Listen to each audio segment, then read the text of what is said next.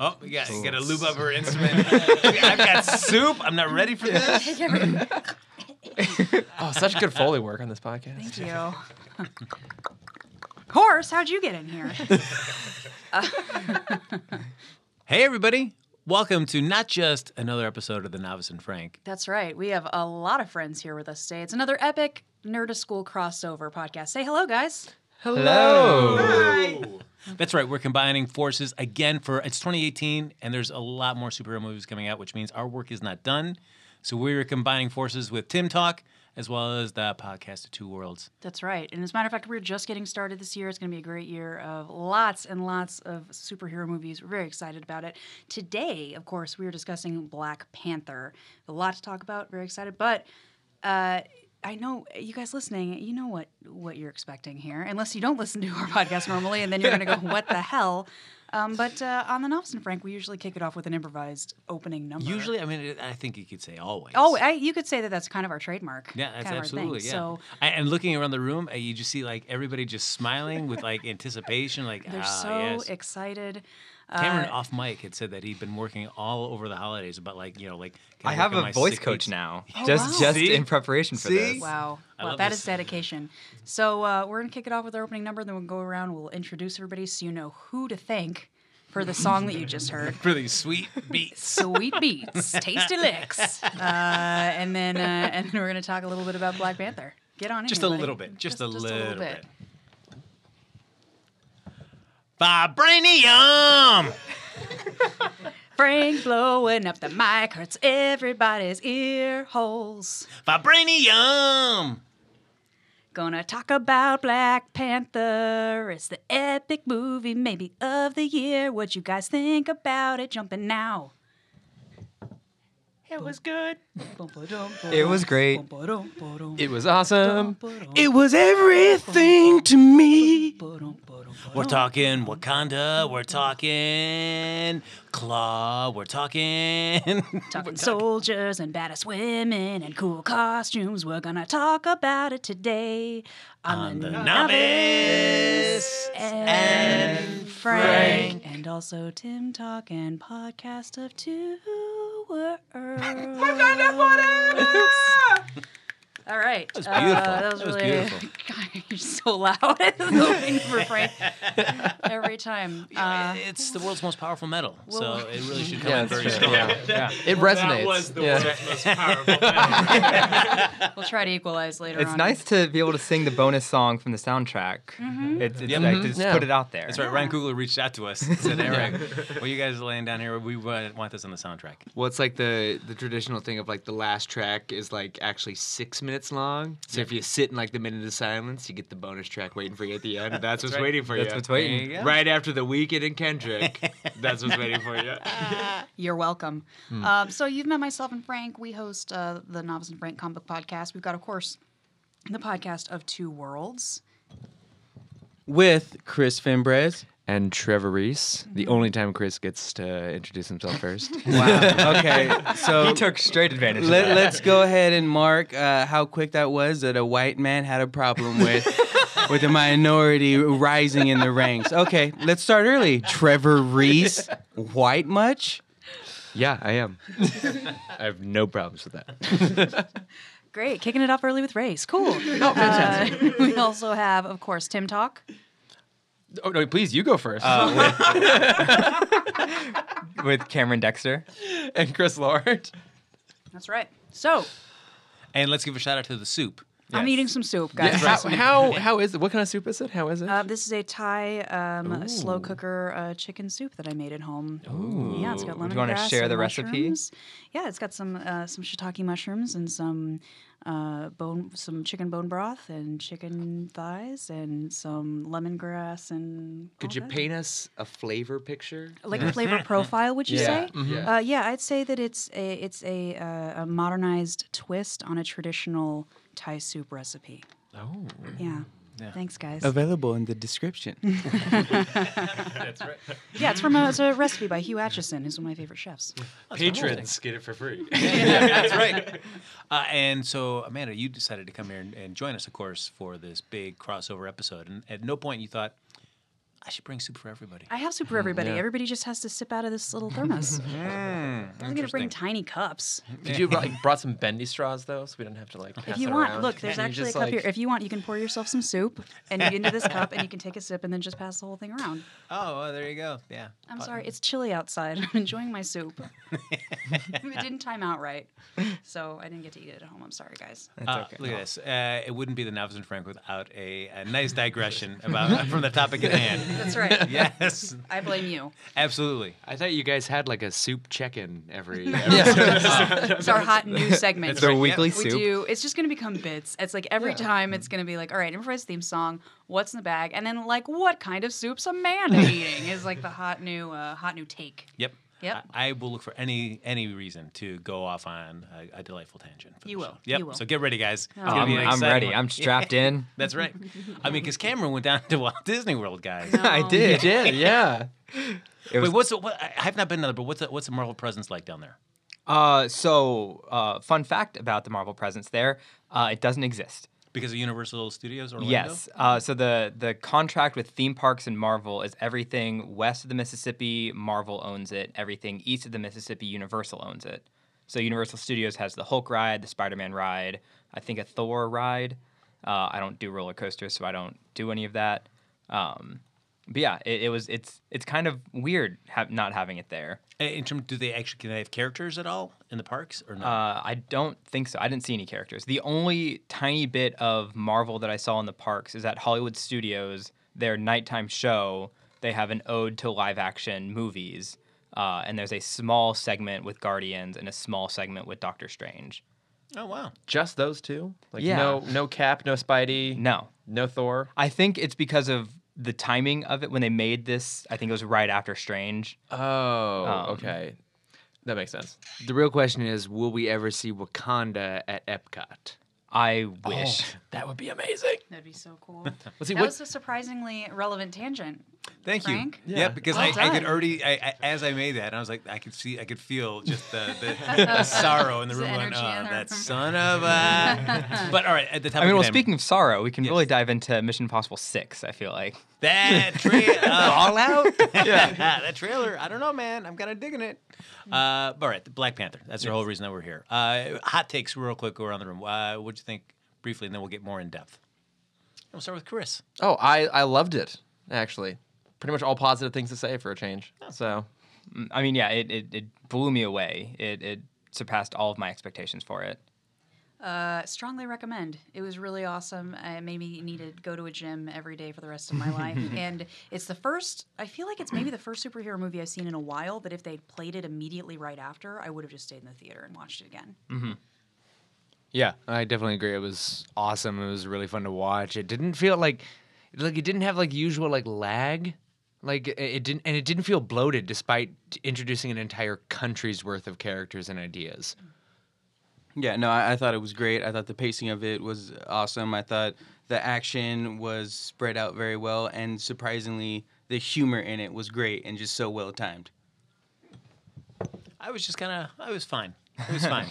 I don't know. I don't know. And maybe it's the hype. Maybe it's not. But I just came out of there going like, oh yeah, it was fine. Racist. Yep, that's right. I think it's, yeah. It's like, wait a minute. There's way too many. No. I had Frank, just to make you feel more comfortable, I feel like the first question we should ask is, how'd you feel about Martin Freeman's performance? Now we're in my wheelhouse here. All right. Let's tell you about. No, it's well, because one thing I feel like I loved Ryan Coogler's work, especially on Creed. I really loved it on that, and the way he approached the boxing sequences and stuff, the way that he filmed them, I thought was so innovative, and kind of was a really fresh take on boxing films.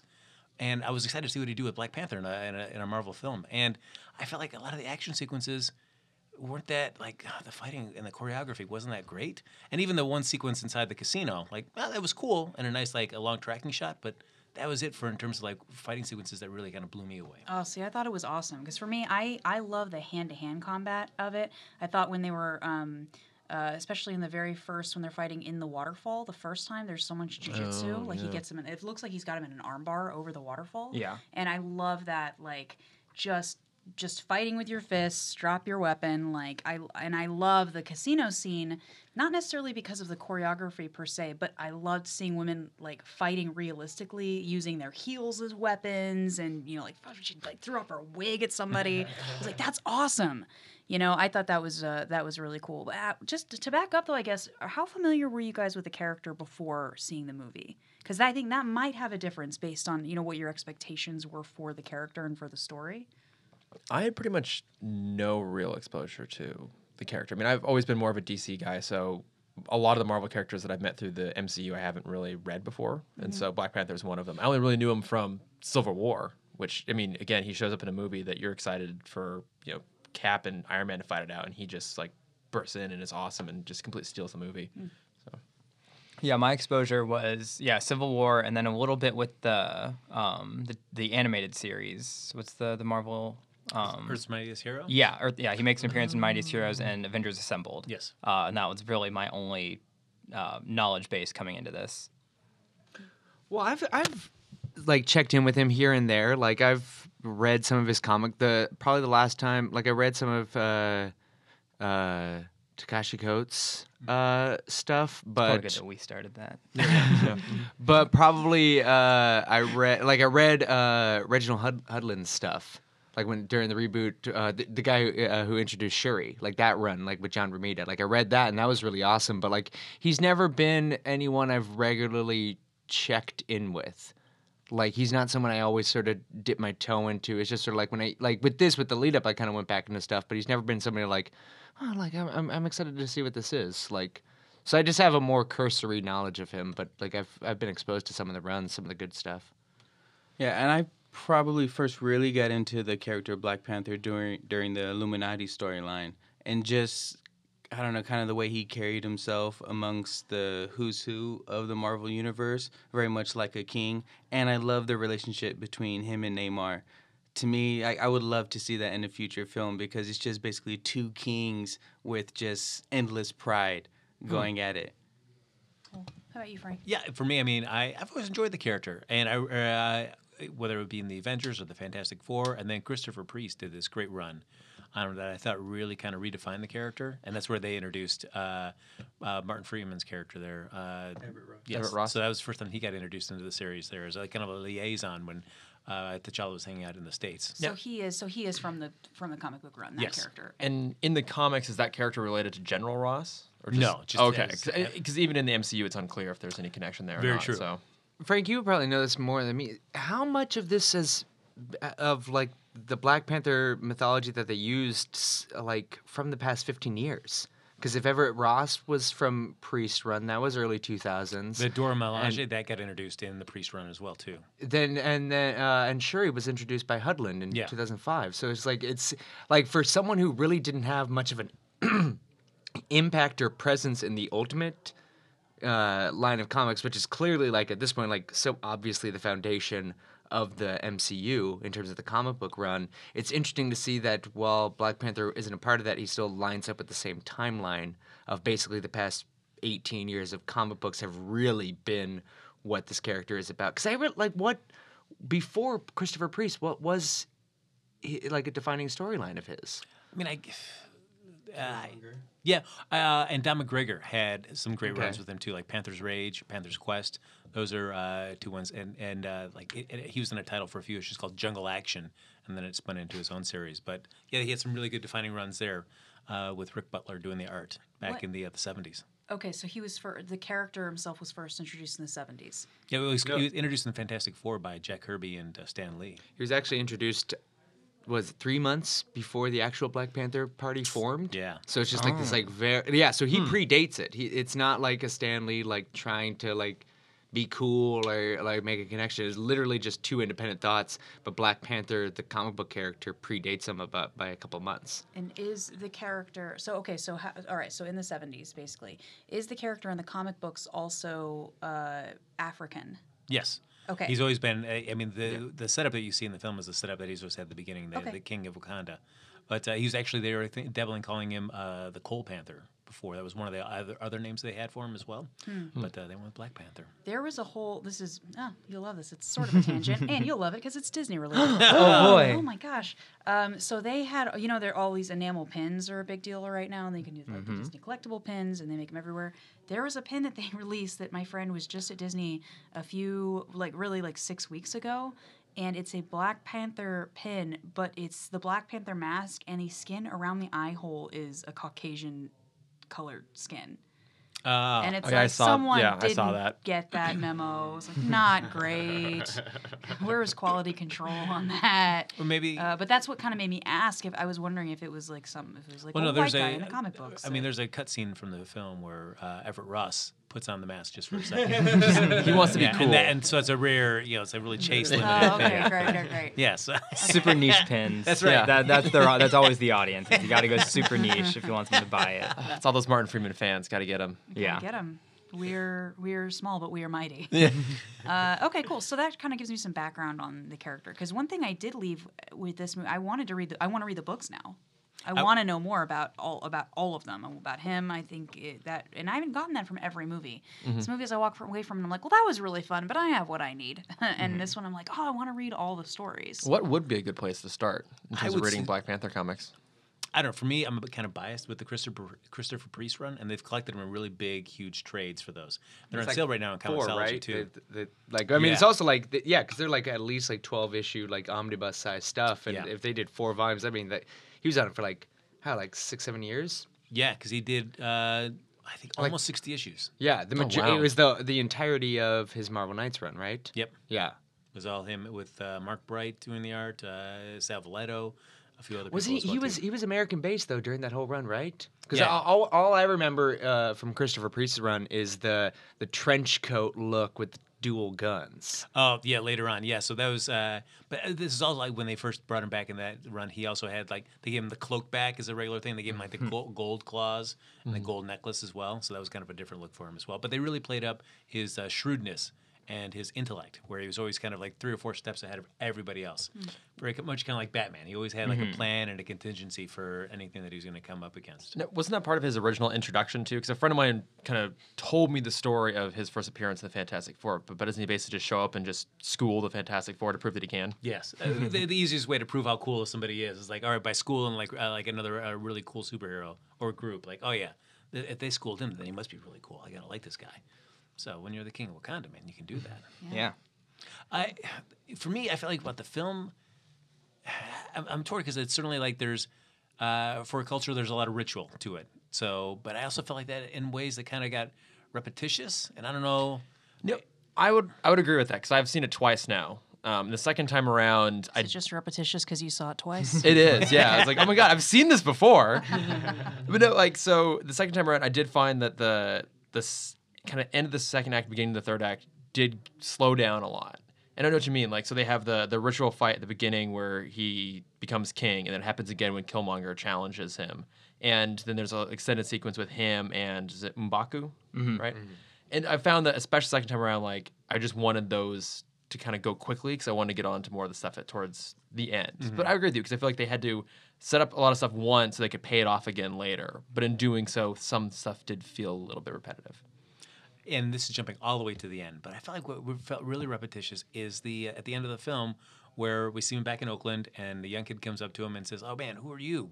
And it just goes to Chadwick Boseman and he's silent. He and just then we go to credits. smiles. Yeah, Because then they credits. also do that in the post-credit scene. It's the exact Yes. same thing. And I was like, why are Yeah. we hitting that same beat, and especially so close to each other? Yeah. So I feel Because the post-credit scene it perfectly mirrored the end of Iron Man 1 Yes. Yeah. of the I Am Iron Man. And I was waiting for just the I Am Black Panther because it did feel a little out of place. I feel like they shot 2 endings and they couldn't decide which one to use, so they just put both of them in. Ah, maybe that's true. Well, how do you, since clearly Marvel has a specific formula with their origin stories. How does this rack up against the other number 1 issues? I guess we'll call them, like the origin stories, the number 1s of series. I think they handled the clone villain much better here. Because when we last got together, we all talked about that. Of we were a little upset that it was just another clone villain. But To clarify, you do not mean a clone of the hero, but a villain who uses like the same powers and Yes, weaponry the as Dark the Double. hero. yes, the Dark Link. Yes. The Ironmonger, the Yellow Jacket, the Abomination, Red Skull. Red Skull. Yeah. The upside downy, the doohickey double. The actual clone, Logan. Yeah. Oh shit! Really, Michael Keaton remains the only one who's not really a Dark Double, but he kind of is. I mean, Loki isn't really a Dark Loki. Double. yeah, that's true. He's just- so he's those just are the also two. an Asgardian, Those are yeah. the two, but also like those are also the two best villains of Marvel. Also, if we had like a Mandarin Chris is a Hemsworth little- clone on screen with normal Chris Hemsworth, I think the world would break. Yeah. It's just Thor fighting real Chris Hemsworth. That's right. Check back in with me in a few minutes when I've stopped thinking about this. What I liked about it, I thought like Civil War did a great job of setting up Black Panther. That I was really excited. So I felt like this film was almost not necessarily an origin about Black Panther, but just more about the culture and the society. I thought it did a really good job of setting up that whole world. I did think it was interesting that this is the first, we'll call it, spin-off hero film that hasn't had another hero in there, right? So even Spider-Man had Iron Man in there. Even Thor brought Hulk in too. Like we're seeing a lot of like team pairings going on, almost like they're hedging their bets, being like, okay, well, like Thor: The Dark World didn't do great, so we're gonna go ahead and put Hulk in here just to kind of draw some more people in. And this one it's just him. There I are love there are that. no Me other too. heroes. It's completely whatsoever. independent. I've had Yeah. non-nerdy friends that are like worried, and they're asking me like, "Can I see this movie without seeing some of the other ones?" I'm like, "Yes, this is a completely independent film. Like, there's like 3 or 4 references you might miss, but they don't really add to the plot." Yeah, And so- I thought what it did a really cool job of it may not have been necessarily T'Challa's like origin story, but I thought it did a good job of setting up T'Chaka and his role as the Black Panther yeah. and the King and the mistakes that he made in kind of holding back Wakanda's like potential almost. And I thought having Killmonger be like the absolute kind of definition of that, kind of spearheading this thing, made for like a really cool conflict in the origin story. There's a philosophy called the Hegelian dialectic, and I was very excited that I could finally bring this up into a Did you conversation. know this before? I did. Okay. Surprisingly, I knew this before. And it's that exact point. It's you don't make your villains evil for the sake of evil. You make them the antithesis of your main character. So you have Black Panther who wants to keep Wakanda safe and private. You have Killmonger who wants to use the technology to take over the world. And then you have the synthesis, which is Black Panther using technology to save the world.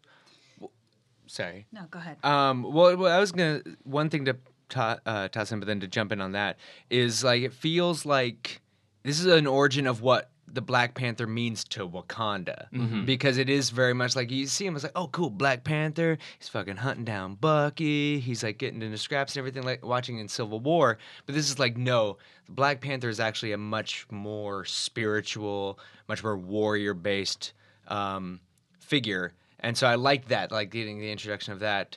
But then what you were talking about the idea of not making the villain. Evil for the sake of evil. He's yeah. just the antithesis to the hero. But I was gonna say to that is like I feel like not like Black Panther like Chadwick Boseman, T'Challa wasn't necessarily wanting to keep them isolated and private. Yeah, he was already conflicted with it because he had half the party telling him to open up the doors. You had half the party telling him to keep it closed. And I think it was Killmonger showing the dark side of it just for him to see that there is a brighter side to option B. And we watched, Chris and I watched Civil War just like literally just going into Black Panther. I kind of feel like T'Chaka was planning on doing that. If you kind of look at it, kind of like expecting like this is Wakanda's like coming out party is the Black Panther movie. Like it feels like T'Chaka was going to do that before he dies in that explosion. And so it's just sort of like that was something interesting I hadn't really picked up on in the first viewing, but now sort of looking back at it in the context of what the film was eventually going towards, it's just like I think that's what they were planning on doing already. Okay. Is sort of revealing it. I think I don't know, kind of along those lines. I think that this film had. We all right? We okay? This film had so many themes I think, in it. It's so many things that it dealt with, and the material, just from a topical standpoint, could have been very heavy, and I think it could have weighted down the entire film. So I don't remember which of these we were talking about last, but I was like, God, there were so many. It felt like they were trying to make such a point about things that I kind of got bogged down. It took me off the story. I feel like this one had, to me, a lot of different things going on, and it didn't take me out of the story. The story kept progressing, and not everything was answered. So you had this whole, it wasn't really even good versus evil in this movie. Oh, no. Even, which I thought was interesting. You had these characters, you didn't know exactly, you saw everyone's point. Do you know what I mean? You know, who was good, who was bad. I think it took, gosh, it was a while until I thought that the antagonist was really an antagonist. Yeah, I was like, I get where he's coming from. I totally get it. I feel like he's right. He is, yeah, to an extent. I think that it was more, but I like the way that everything was handled with kind of a light hand, that you kind of get these shades in there, shades of gray of people's belief systems, and you had, the question of well, can you introduce technology and maintain culture? Can you modernize and still stay true to your roots? I think there was a tension there even between, the African American versus the African, because with friends of mine I have friends from Africa and friends that are African American just that have never been, and there's a tension there, that I can't claim to know because that's not my lifestyle, but I've heard that, heard them talk about that a little bit. So I think that the fact they were able to touch on all of these different cornerstones of culture now and not let it completely bog down the story. I don't know. I thought it was really impressive because it doesn't take much for me to be like, this is muddy. I don't like it. But I thought it was really good. Well, my boss was asking me about it today because I was like, I saw Black Panther over the weekend. And so he was sort of asking whether or not it's he was sort of playing it as like a MLK Malcolm X sort of thing, like the classic Xavier Magneto path. And it really isn't that. I mean, I feel like Killmonger definitely is more of a Malcolm X type figure, but T'Challa and Wakanda, it feels like the question isn't peaceful coexistence. It's whether they are clearly the most advanced civilization on the planet, bar none. We saw it, they know it, and if the world saw it, they know it too. And it's sort of the question is, do you accept that place in the world, like something that you have already earned, and whether or not you should take that? Not is it about militant or peaceful acceptance of it, but really just taking what you already are and accepting that as who you are. Well, it's this is working for us. We're small. We trust ourselves. We know. I don't trust all these people that I don't know with this technology, with this power. You stand on the shoulders of giants. You haven't earned the knowledge for yourselves. Ooh. You know what I mean? Yeah, and I think one of the big themes of we're getting heavy here. It's Dr. Ian Malcolm, everybody. But I thought one of the themes handled very well in it was guilt. T'Challa's guilt for his father leaving a child alone in those conditions, and guilt of Wakanda for sitting out all of these worldwide atrocities that they well could have prevented or helped in some way. So I think that those feelings of guilt really, was kind of built up in a pressure cooker towards the end when they just said, fuck it, we have to come out and we have to be part of the world now. Well, it is this, do you take care of just your tribe, before all others, or do you just take care of your tribe exclusively, or do you branch out and try to take care of the rest of the world and fix everybody else's problems, which I think is something that, that we struggle with daily.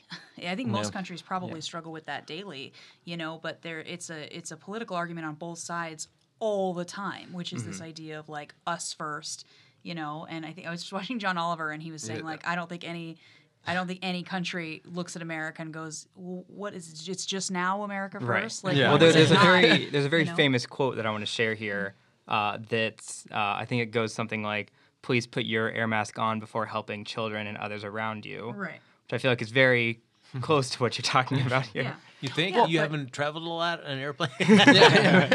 Well, I'm not sure where it comes from, but I heard this one quote about putting But you understand both sides of it. You know what I mean? It's you have to take care of yourself first, but it depends on where on the spectrum you slide as far as what you think your responsibilities, your tribe, your group, your people, what your responsibilities are to them and to yourselves and then to other people. I thought it was really interesting, and I thought that it was nice there wasn't just like an easy answer No. right off the bat. And we were kind of talking about like how like it ends with like the T'Challa smile, like who are you, and just sort of smiles. But it really feels like the I am Iron Man moment is Wakanda. When that like white guy's like, when are we gonna learn from a bunch of sheep farmers? Yeah. Blah, blah, blah. It's like, oh motherfucker, like that felt more like it's I am Iron Man moment, and it is more about this country sort of stepping into the spotlight and casting aside those fears of the protection of isolation, the protection of being able to take care of yourself, and recognizing their larger place in the world and their ability to sort of take care of any injustices. I agree, And though, also- that we saw that twice a little bit. We saw that there at the conference, him not saying anything, and we also saw that again. You mentioned kind of the repetition of the scene at the end with the kids, and I'm like, I just want him to say something one of those times. Yeah. Like the solemn silence to me felt a little weird. It felt like they just didn't know what line to write. Yeah, Right. because he couldn't be. They were setting up that I am Iron Man moment, but they didn't have a line as punchy as that. Nor did they have an amazing song by the same name that just jumped into right at that sure. moment to really just drive the point home.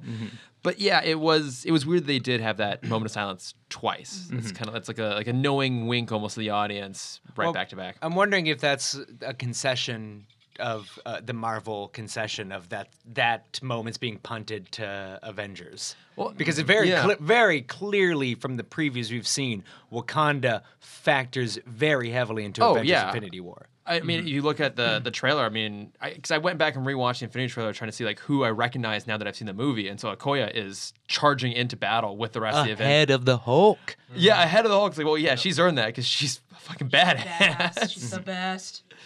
Yeah, like I think that was another aspect of this that I loved was it's interesting that Marvel seems to kind of have their finger on the pulse in a lot of ways. So obviously Wonder Woman came first in terms of like really putting like a badass woman on screen and be like, oh yeah, not only is she able to go toe to toe, but she's the superior to all the men around her. And then this comes along right after it and does the same thing. Like Yeah, the discussion I had with somebody is that I feel as though Marvel has really embraced diversity in their films and in their comics with Miles Morales and with these they have full on embraced it Yeah. and they've used it to their advantage and played it as a strength. They've reached out to audiences that maybe that wouldn't have been coming to see these movies.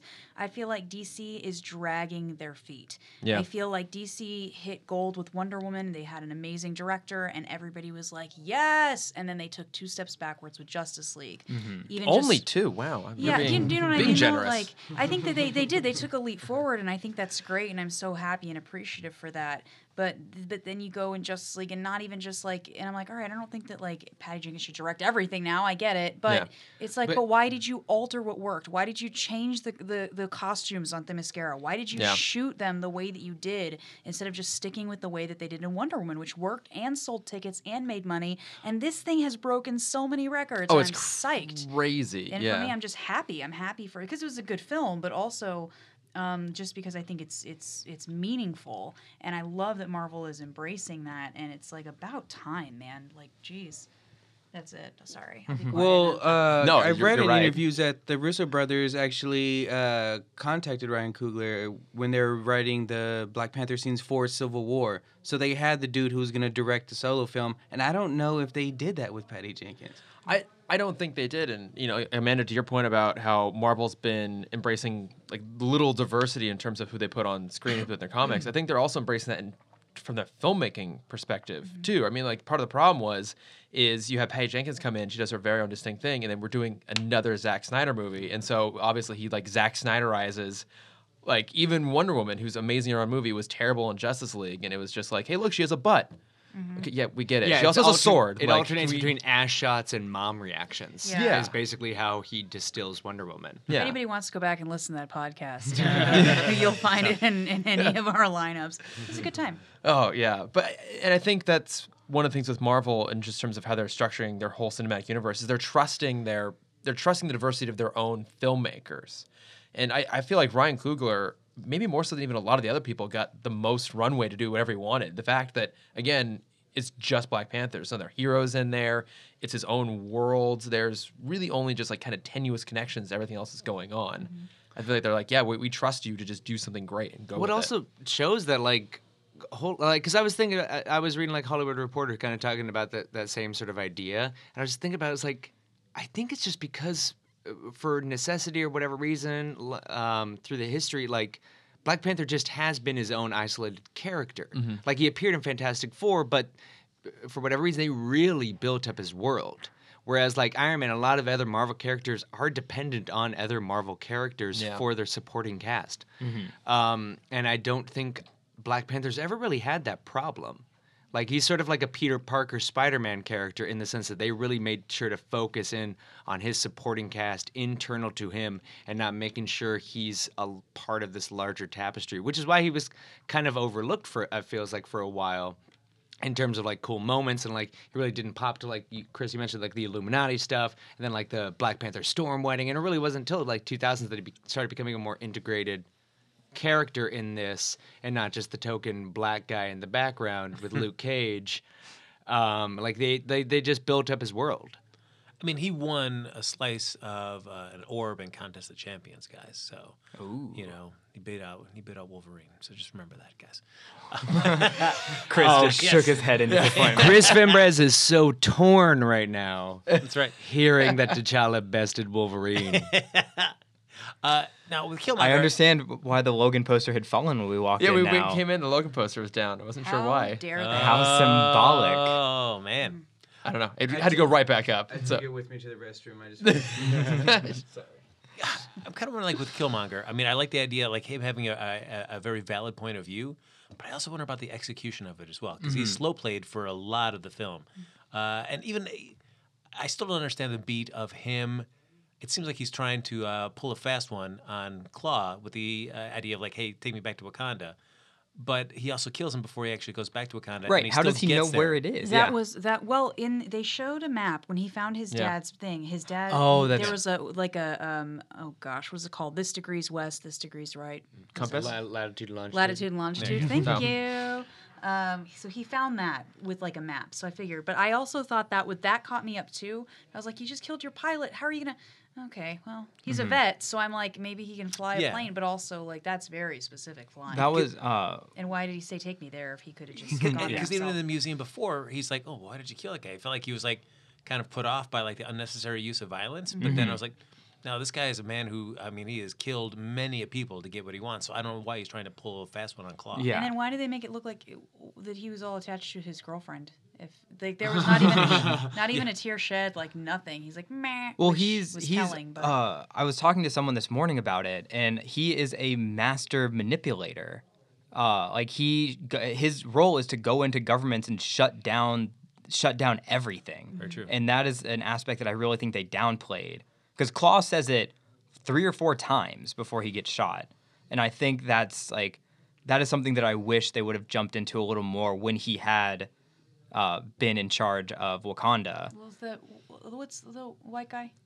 Everett Ross? Nope, other Claw? no, the guy. Gollum? The government agent, the CIA. Everett Frodo. Ross. Everett Ross. Oh, Everett Ross. Sorry, you all said it. Are you sure it's Everett Ross? But yeah. Henry he Gyrich? talked about it. Yes. He talked about it though. I mean, he made a point of saying like that's what this guy does. Yeah, right? but the only thing that he really does when he's in charge is like just send weapons out. Well, it felt like he. And I would have loved a more manipulative aspect of it, where he's like, you do see him take advantage of the emotional distraught of the what's his name, the guy in charge Everett of the Ross. armory. Oh. Everett Ross. Gollum. Daniel Kaluuya's character? Yeah, the friend. Oh yeah. Who's in charge of the awesome rhinos. Mm-hmm. You do see him take advantage of that emotional manipulation, where he uses he knows someone here was affected by Claw.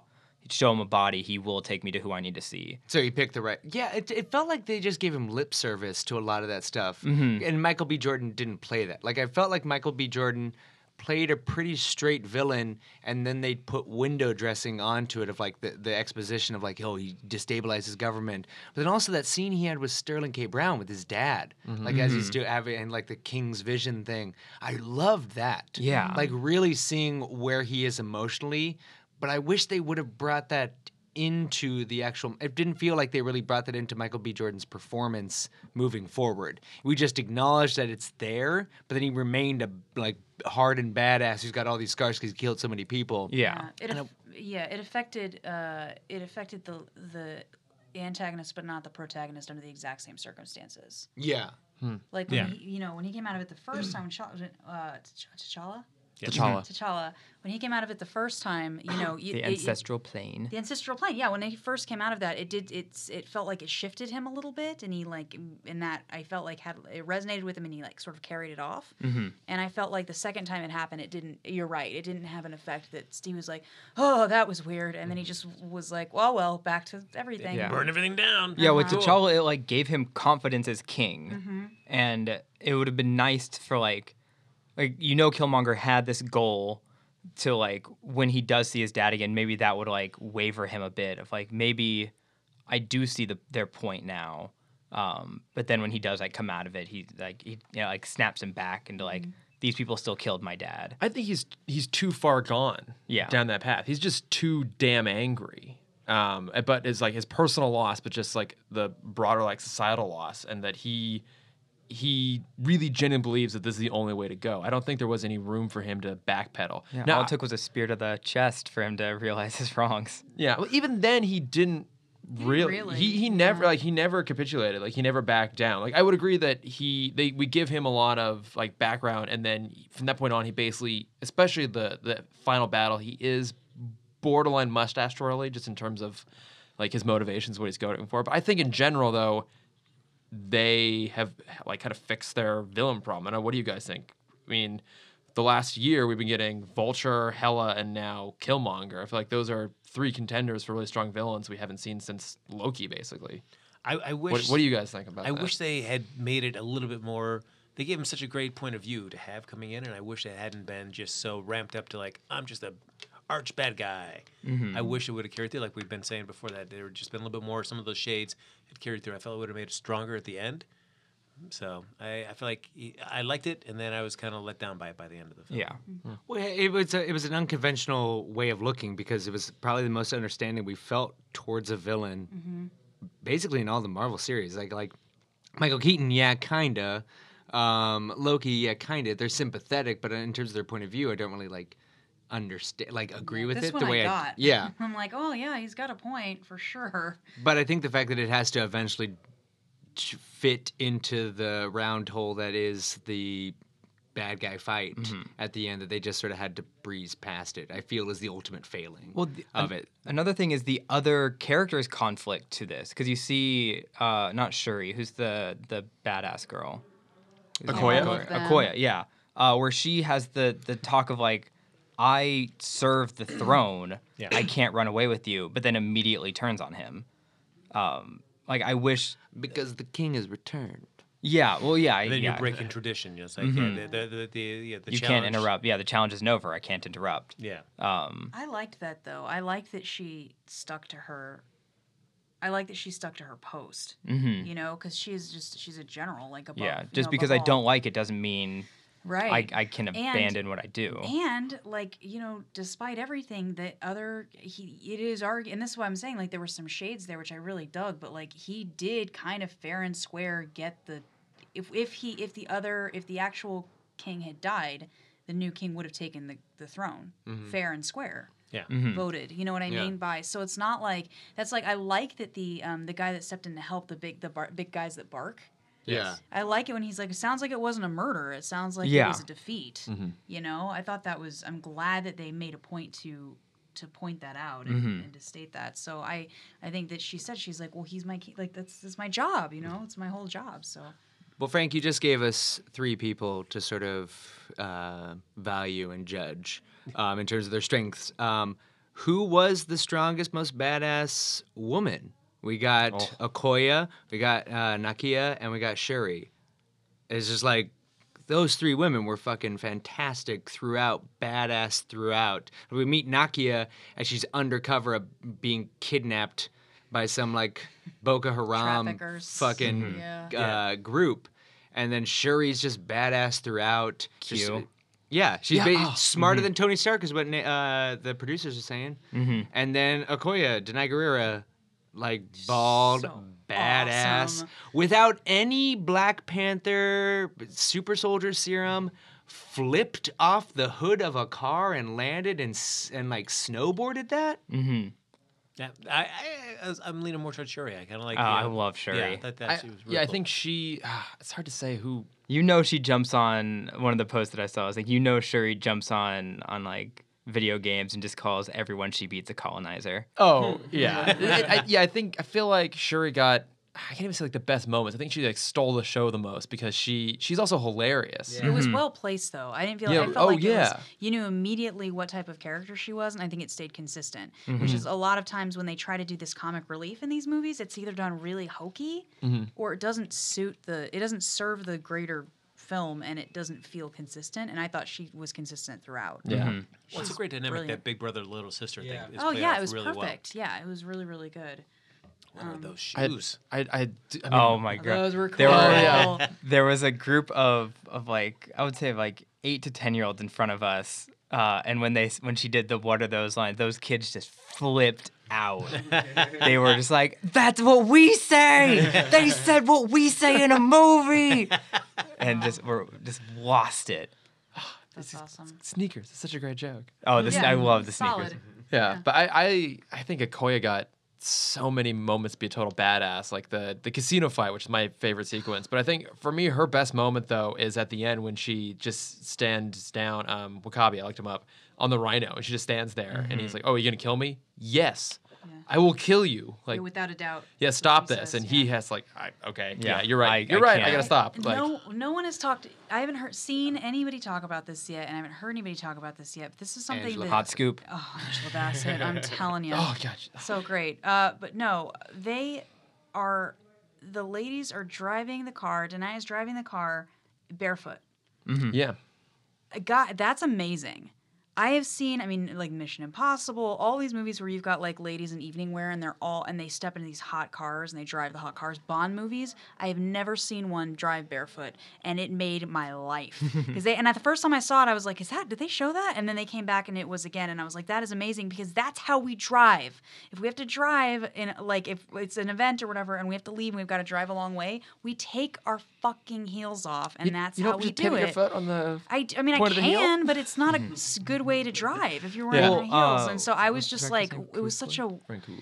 It shouldn't. I don't know. The- It made my life better. It gave me life The seeing that. director made a short explaining a fight scene a few days ago. It came Yeah, out. so he basically goes through and breaks down the whole casino fight. And one of the things he's talking about was like kind of weaponized femininity, and specifically with Nakia's character, like that she would, you know, she's a spy, so she knows how to like make weapons out of anything. So whereas Okoye is like a traditional fighter, she only uses her spear.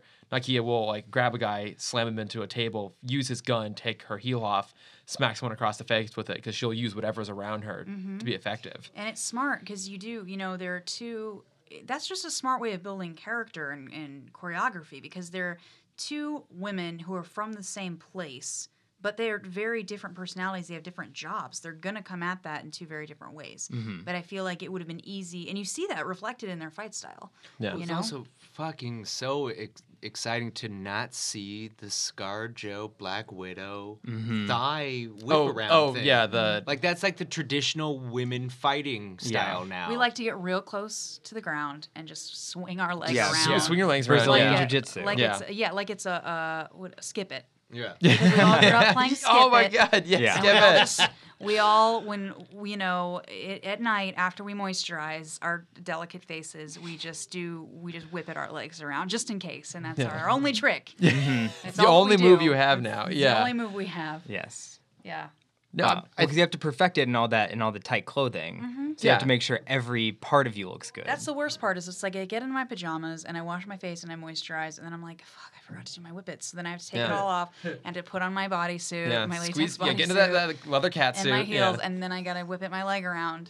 And, It's really just yeah. a hassle. It's just yeah. just a I lot of don't know. work. This is why I always look tired, guys. yeah.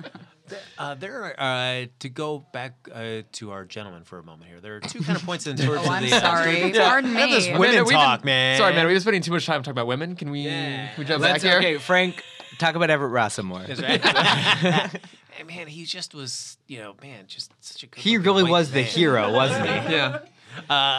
Like as mentioned with Wakabi, where I felt like 'cause at the beginning of the film, and we touched by that a little bit, where he's talking with T'Challa and about the refugee situation. It's like if you invite refugees, then you also invite all their problems. And if you want us to go out and fight, we'll do if you say that. But maybe you should just kind of keep us more secluded. And I didn't know if I felt like his flip. With all of a sudden like Claw comes in, and the fact that he's so mad at T'Challa about Claw, like he let him go. It's like no, he got away. It wasn't like I was trying. It was like I wasn't trying to capture him, but I felt like his flip was so fast. I feel like maybe there'd been a scene or an exchange earlier on that had been cut for time or something. But that I agree with you. Yeah. I actually do agree with you. I was like, I oh was man, surprised he's that must gonna. have been tough for you to say. Yeah, it is. Well, I'm sorry, he- I'm just gonna throw up in my mouth a little bit. Yeah, but I do. I think that that. Well, now if you took all the steam out of what I was gonna say, Sorry. joke. Well, Yeah, I agree. That's the biggest thing is that I thought that it was a little strange because they're like best friends. Yeah. So when he's like, oh, I thought things were not good under your father and I thought they were going to change, I was like, oh, I guess I thought things were good under his father because everybody seemed happy with that. So, I think it was don't know. just the Claw side of it because it sounds like he didn't even try to go after Claw. And so I think the turn wasn't that like he let him go. It was just like, oh, you're still not trying. And so then you have Killmonger come in with the body.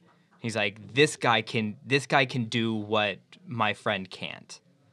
And that's still kind of a loose thing, but I think it makes me feel like there's something a little more there. Well, it felt like really that relationship and the flip was there to be a mirror to the M'Baku stuff. And the fact that he was the guy who made it the only other person to challenge T'Challa. But then when the chips are down, he like rose up. He's like, no, I'm Wakandan first. Like he rose up and respected him when we were sort of expecting him to kind of be a douchebag. And then the friend, the nice, attractive guy friend, he turns to be a douchebag. Like I felt like that's really what it was. It was mainly you're supposed to get it from the juxtaposition as opposed to what you're right, like actually building it up in and of itself.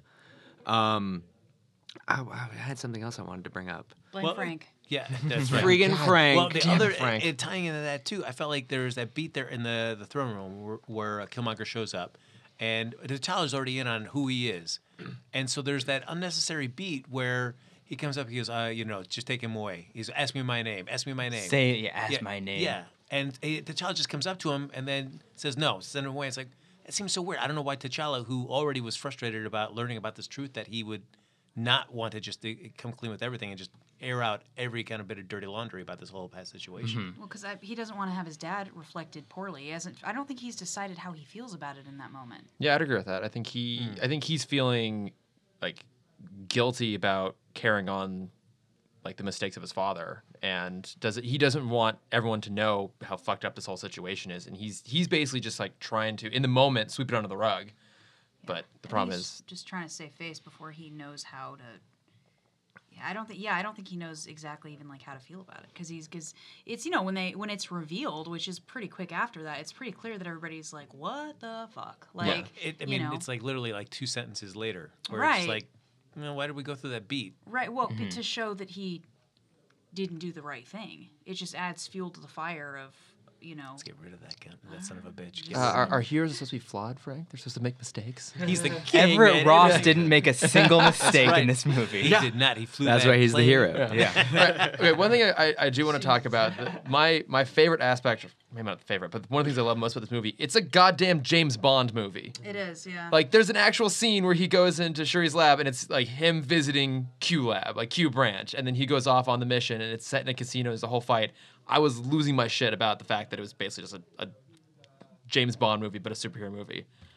It's so Well, again, it so good. continues continues the success of comic book movies now, where like because Zack Snyder really just made traditional like. DC, except for Wonder Woman, had just keep making traditional superhero movies. Yeah. And now Marvel properties, because of Logan and then what we see with the X-Men movie coming out, with the New Mutants, and it's going to basically be a horror movie. We see that now it's churning genres, filtering genres through superheroes. Because this is a spy movie. The Yeah. Cap, Winter Soldier was like a political thriller, like a 70s political thriller. Logan's a Western. Yeah. Spider-Man's basically a high school movie. Like it's basically a John Hughes movie. And so now all the success of Marvel is coming from spinning genre to their form. Yeah, this movie is almost like undefinable genre-wise. 'Cause, it's a James Bond movie, but it's this like Shakespearean family drama. I mean, there's tons of political elements to it because it's our first time that we have a hero who's also a politician. He's a king. Yeah, it's a kind of a little bit of everything, and it was interesting too because in that same video breakdown that Cameron mentioned, Ryan Coogler was talking about has a big theme about like tradition versus innovation, and I feel like that the whole movie is just centered around that because it is a society that is both the most advanced in the world but also really grounded, like unashamedly grounded in its own culture and its own tradition, and that they, for the most part, that society has found a way to walk both those lines, like walk that like. Balance really effectively. What word would you use to describe that society? I'm gonna let you do that, Cameron, because you actually did the research on this. There's I had two things I got to bring up in this. Where's this level of involvement when we're doing our podcast? I don't hear you Like doing once really every fancy 6 research on this. episodes. Yeah, Maybe we make him feel more welcome than you do. Yeah, Chris. I don't know what you're talking about.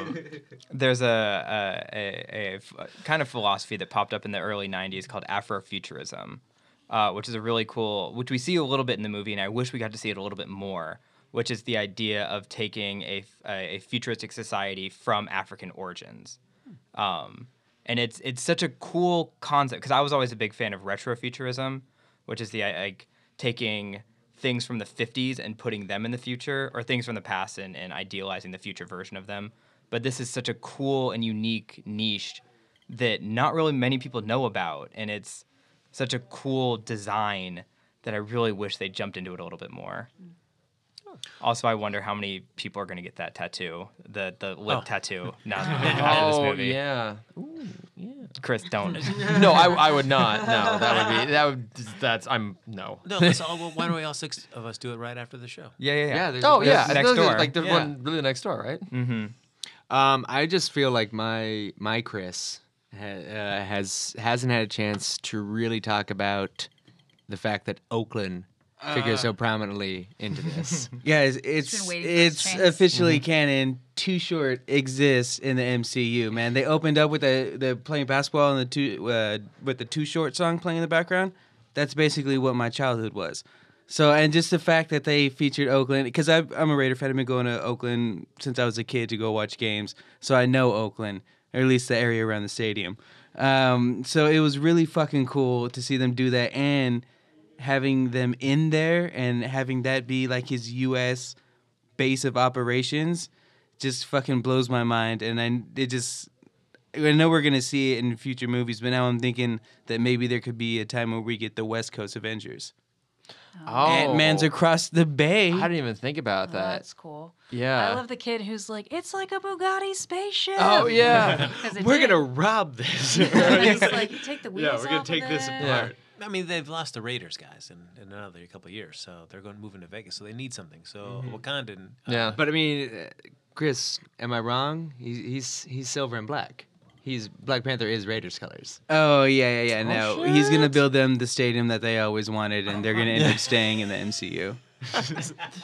So in that's Marvel, where the world diverges ever Yeah. so slightly. yeah. So in the This MCU, is now there will Earth 2. never be a Las Vegas Raiders because T'Challa has arrived. Yeah, and all the ways that his announcement of Wakanda the world is going to make a big impact. The number one is going to be the Raiders stay in Oakland. Well, he's just like, oh, Jay-Z, fuck you with your Nets. I'm buying the Raiders straight up. No fucking partners, no nothing. They're Yeah. mine. This is Civil War Part 2, where Iron Man and Black Panther are fighting over sports teams. Oh yeah, because Iron Man is the color of the Niners. So right. Oh. But I would go back to what you're saying, Trevor, where I feel like it was necessary for Marvel, if they wanted to continue going, that they needed to start changing the way they told the stories and also letting the directors have more of their kind of creative touches in there as well. Well, and I'm excited because it's like I've been watching like after Guardians 2, I sort of refined my eye for Guardians 1 and just how much that was more of a studio product than what Guardians 2 was. Because Guardians 2 has a much more lived-in thing. It is much James Gunn got the freedom to lean into his ideas a lot more, and I'm very excited to see what Coogler's gonna get. Like how we're gonna see Black Panther 2 as a more lived-in, more fully realized film, and that's mostly what I kind of left excited. Like, damn, this is fucking good. Now that we have everything introduced, Avengers is gonna take care of establishing Wakanda's place in the world, and then we'll just get to hit the ground running with Coogler having the studio has like the utmost faith in him now. He just delivered a $234 million 4-day weekend. Yeah. It's like, It's damn. nuts. You check's written, man.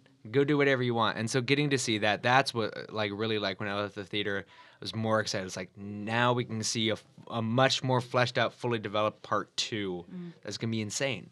So where do you guys think things go in terms of Wakanda and the rest of MCU from here? So obviously we know that a good part of Infinity War is going to be set there, but what do you think the implications are going to be in terms of how because this might be the biggest shakeup in the MCU. I'd say even beyond like the Shield Hydra revelation, because this changes the whole world. So where do you think the world goes at this point? Can I also say that I still don't really know what to expect from Infinity War? No, to be I don't honest either. with you Yeah. guys. So I'm very excited. I don't have a lot of guesses, but I'm excited to hear what. Well, I mean, specifically you guys think. maybe beyond just like how this ties into the Infinity War, but like, what do you think will happen to the broader world? Like, what do you think the implication of a place like Wakanda appearing in that universe? I is can't gonna wait for begin Tony do? to meet Shuri. Oh, I know. I can't wait for that either. I just get completely schooled by her. Ah, yeah. Well, I want if him you to guys, mentor her. If you guys watched the last Infinity War trailer, it shows Tony Stark's armor kind of form around him without like any Oh, heavy that's pieces true. to it. Oh, Maybe yeah. that's that Wakandan tech How introduced to the world. Wasn't that awesome? Yeah. You love Yes. suits, Frank. I don't know. So I kind of want to know what you thought about the suit, but and I want to get back to your question. I want to derail everything, Chris, but the Well, it's what we fashion, do. everybody. It's what we do. Oh, can we yeah. discuss the fashion for like a hot sec? It's so Beautiful. And Oh. I have seen so many people that I know do not, first of all, don't even usually go to cons, already planning their outfits for cons this upcoming year, which I think is very cool. Well, even just the casual. Well, we'll jump to the real question in a minute. But even just the casual wear around this movie. When we walked out of the theater, there was we went to ArcLight, and there was a huge group outside of the Black Panther exhibit, all in these like awesome African, Yeah, a lot just of like that. casual T-shirts. And I walked into Box Lunch.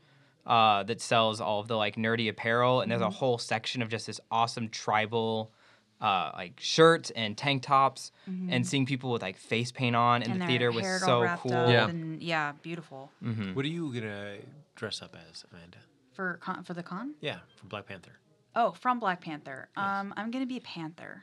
I love it. Just a furry panther. Well, the rest of us are all going as Yeah. Everett Ross. Yeah. That's right. right. Perfect. You know it. No, listen, this is a reminder to everybody listening. You can dress up as whoever you want to dress up as, always. But any type of face paint that would change your skin color is never appropriate. Trevor. What about like it's just as- Going as Vision. That's why I'm buying that paint. That's it. That's the only thing. There's really no. I mean, I actually had a friend of mine is a cosplayer, and she's a woman of color. So we've had this discussion. She's like, no, you can dress. You know, if you want to be Michonne, who's Denai from The Walking Dead, like it's an amazing character. You can totally do that. Just don't use blackface. That's the only rule. Just don't do that. What In if any you case, do don't. something like C. Thomas Howell did in Soul Man. Let's not talk about the sins of the past. I want to be the David Hasselhoff Nick Fury. Oh, Oh, there we go. yikes. I thought it was so cool. It was so colorful. It was such a beautiful, Yeah. colorful world. All the costumes, like on the waterfall, everybody standing was Yeah. so beautiful and so amazing. I realized and- the second time around how each tribe within Wakanda really has their distinct Oh, yeah. color Oh, palette. yeah. I didn't notice it the first time around. Then like, oh, okay, yeah, like the and River tribe is based- all green and and, based yeah, in actual tribes. yeah. Which I thought was really neat. So like what? Okay, so the Black Panther costume itself, I thought it was really cool that they showed kind of the creation of that, and I love the way that it absorbs the power. Kinetic energy. Yeah. Well, okay, Frank. What's the hero that we talked about a million years ago that like he absorbs all the power, but then if he doesn't use it up, then he like is all misshapen. Doesn't Red Star like that? That is all misshapen. He's all like, if he like gets hit, and then his arm will be all giant, and he can't. Oh, strong guy. Strong guy. Oh, Yes. okay. Because Okay. I mean, Sebastian from X Shaw has a similar power Yes. to that. Okay. But yeah, so, he's always just absurdly handsome. So. strong. So it kind of Especially in reminded me Kevin of Bacon that, form. but awesome. Yeah. That it gets to hold all of that kinetic energy and then like fire it back tenfold is cool. Delete that video. Do what? That when T'Challa. Like, Oh, fell yeah. down. Yeah. yeah. So Delete what'd that you guys video. think of the Black Panther suit itself? I I guess we got two, but Yeah, I for some reason I like the helmet on the original one more, like the actual like more helmet style one. But I like that they did push the advancement of it and like gave it a really cool power that nothing else had. And what I was surprised by was, I mean, that was kind of like in the trailer when he hits the car. I mean, that's like a big money shot in the trailer.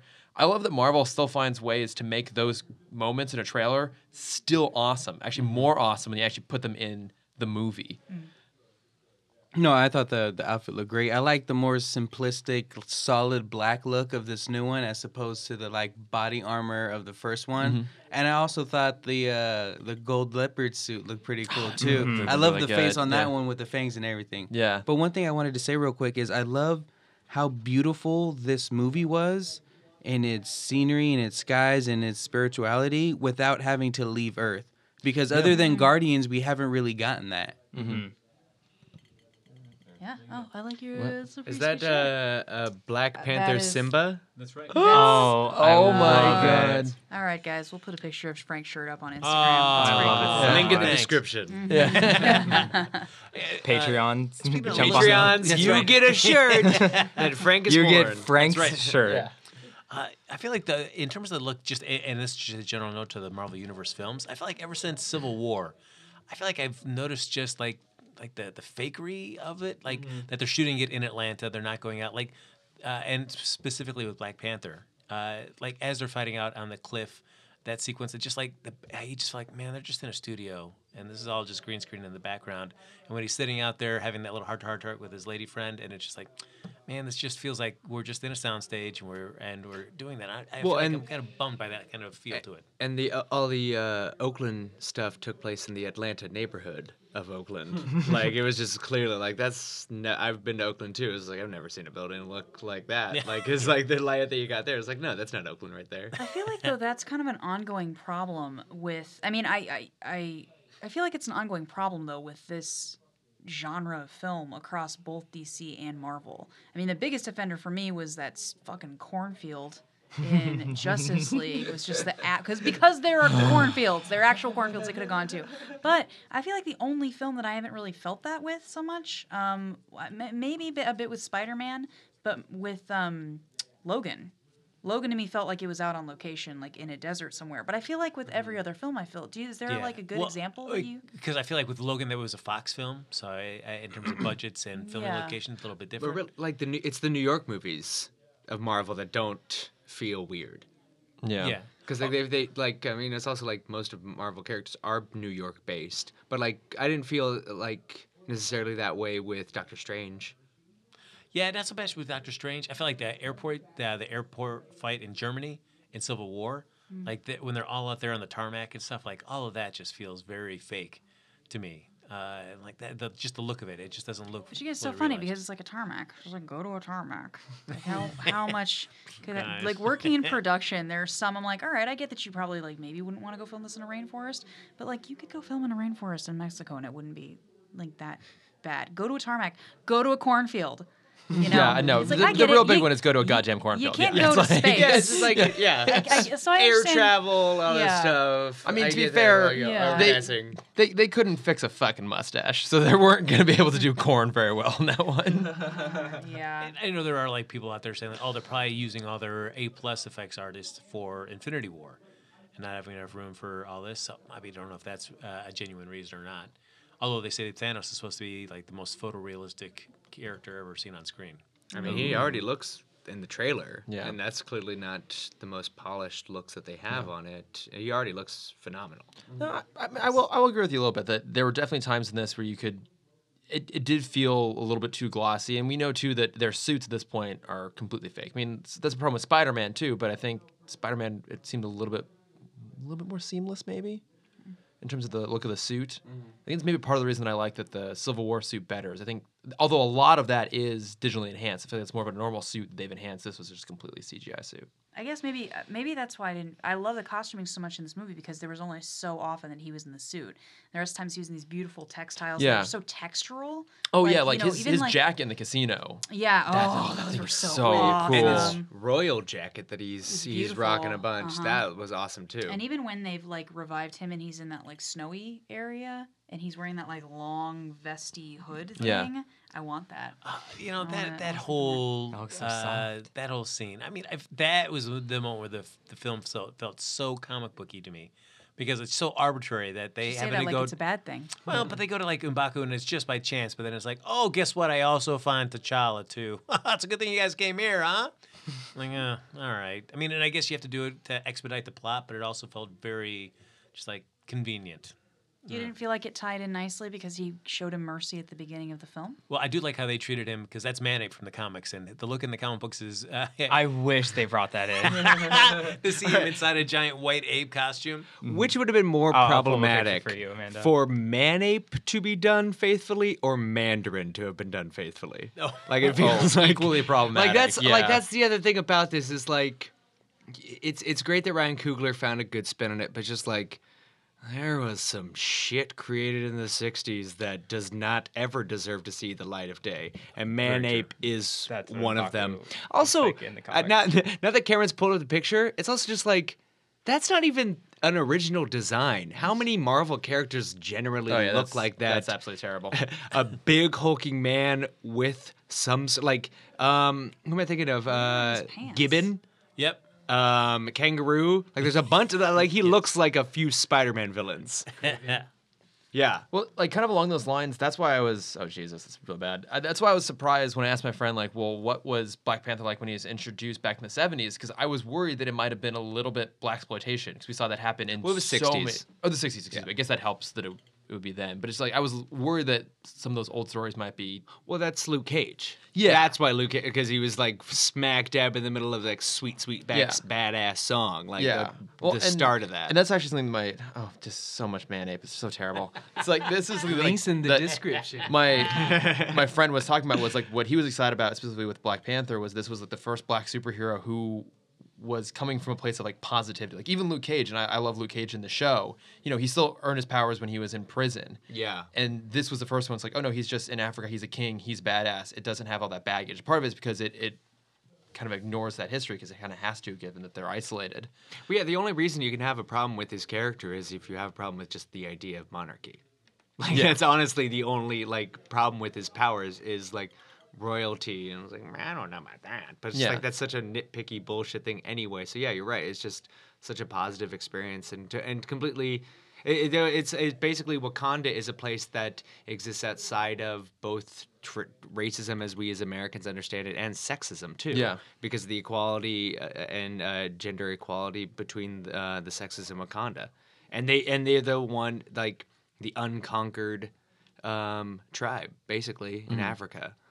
And so it's really interesting to see how that can elevate an entire people and specifically a character to be free of all that. Yeah. The final fight scene between Killmonger and T'Challa, I don't know. I feel It like felt kind of lackluster for it me. did. Yeah. If I'm ranking it amongst all the other kind of Marvel Universe big bad finale fights, I feel like this kind of goes towards the bottom end. But they brought in a train. That's true, yeah. Yeah, and even the choreography, like the final moment where he, like the dagger gets flipped up in the air and stuff. I couldn't quite understand the geography and the whole movement of that. Yeah. Yeah, for me, I think the best showpiece was the casino fight. I think that had the most character, it was the most grounded, But Frank the didn't like most that visual. either. I like the casino fight. Oh, you did? Okay, I thought you said you I, did. can we just acknowledge how weird it is that I'm like the voice of positivity right now? I'm getting freaked out about I'm this, actually. proud of you. I think it's like a You've lot had of a us. big character growth over these podcasts. That can't be true. It's like, no, I think right now it's just a lot of us like hearing Frank out and then being like, maybe, but also. Yeah. No, yeah, with the last fight scene, like I feel like they went over the top, or not over the top. They did a great choreography scene when they first fight at the waterfall, and I would have loved for like him to find like a weakness or something that shows that he could have taken advantage then, but he didn't. And so in the last fight, he went kind of where he wouldn't go before, instead of just like, oh yeah, I was holding back until you threw me off a waterfall, and now I can beat you because trains. Like there was nothing that really progressed him anymore between those two fight scenes. I think Well, that's why and it felt It's a all little external lacking. stuff too. He's powered and he has his suit.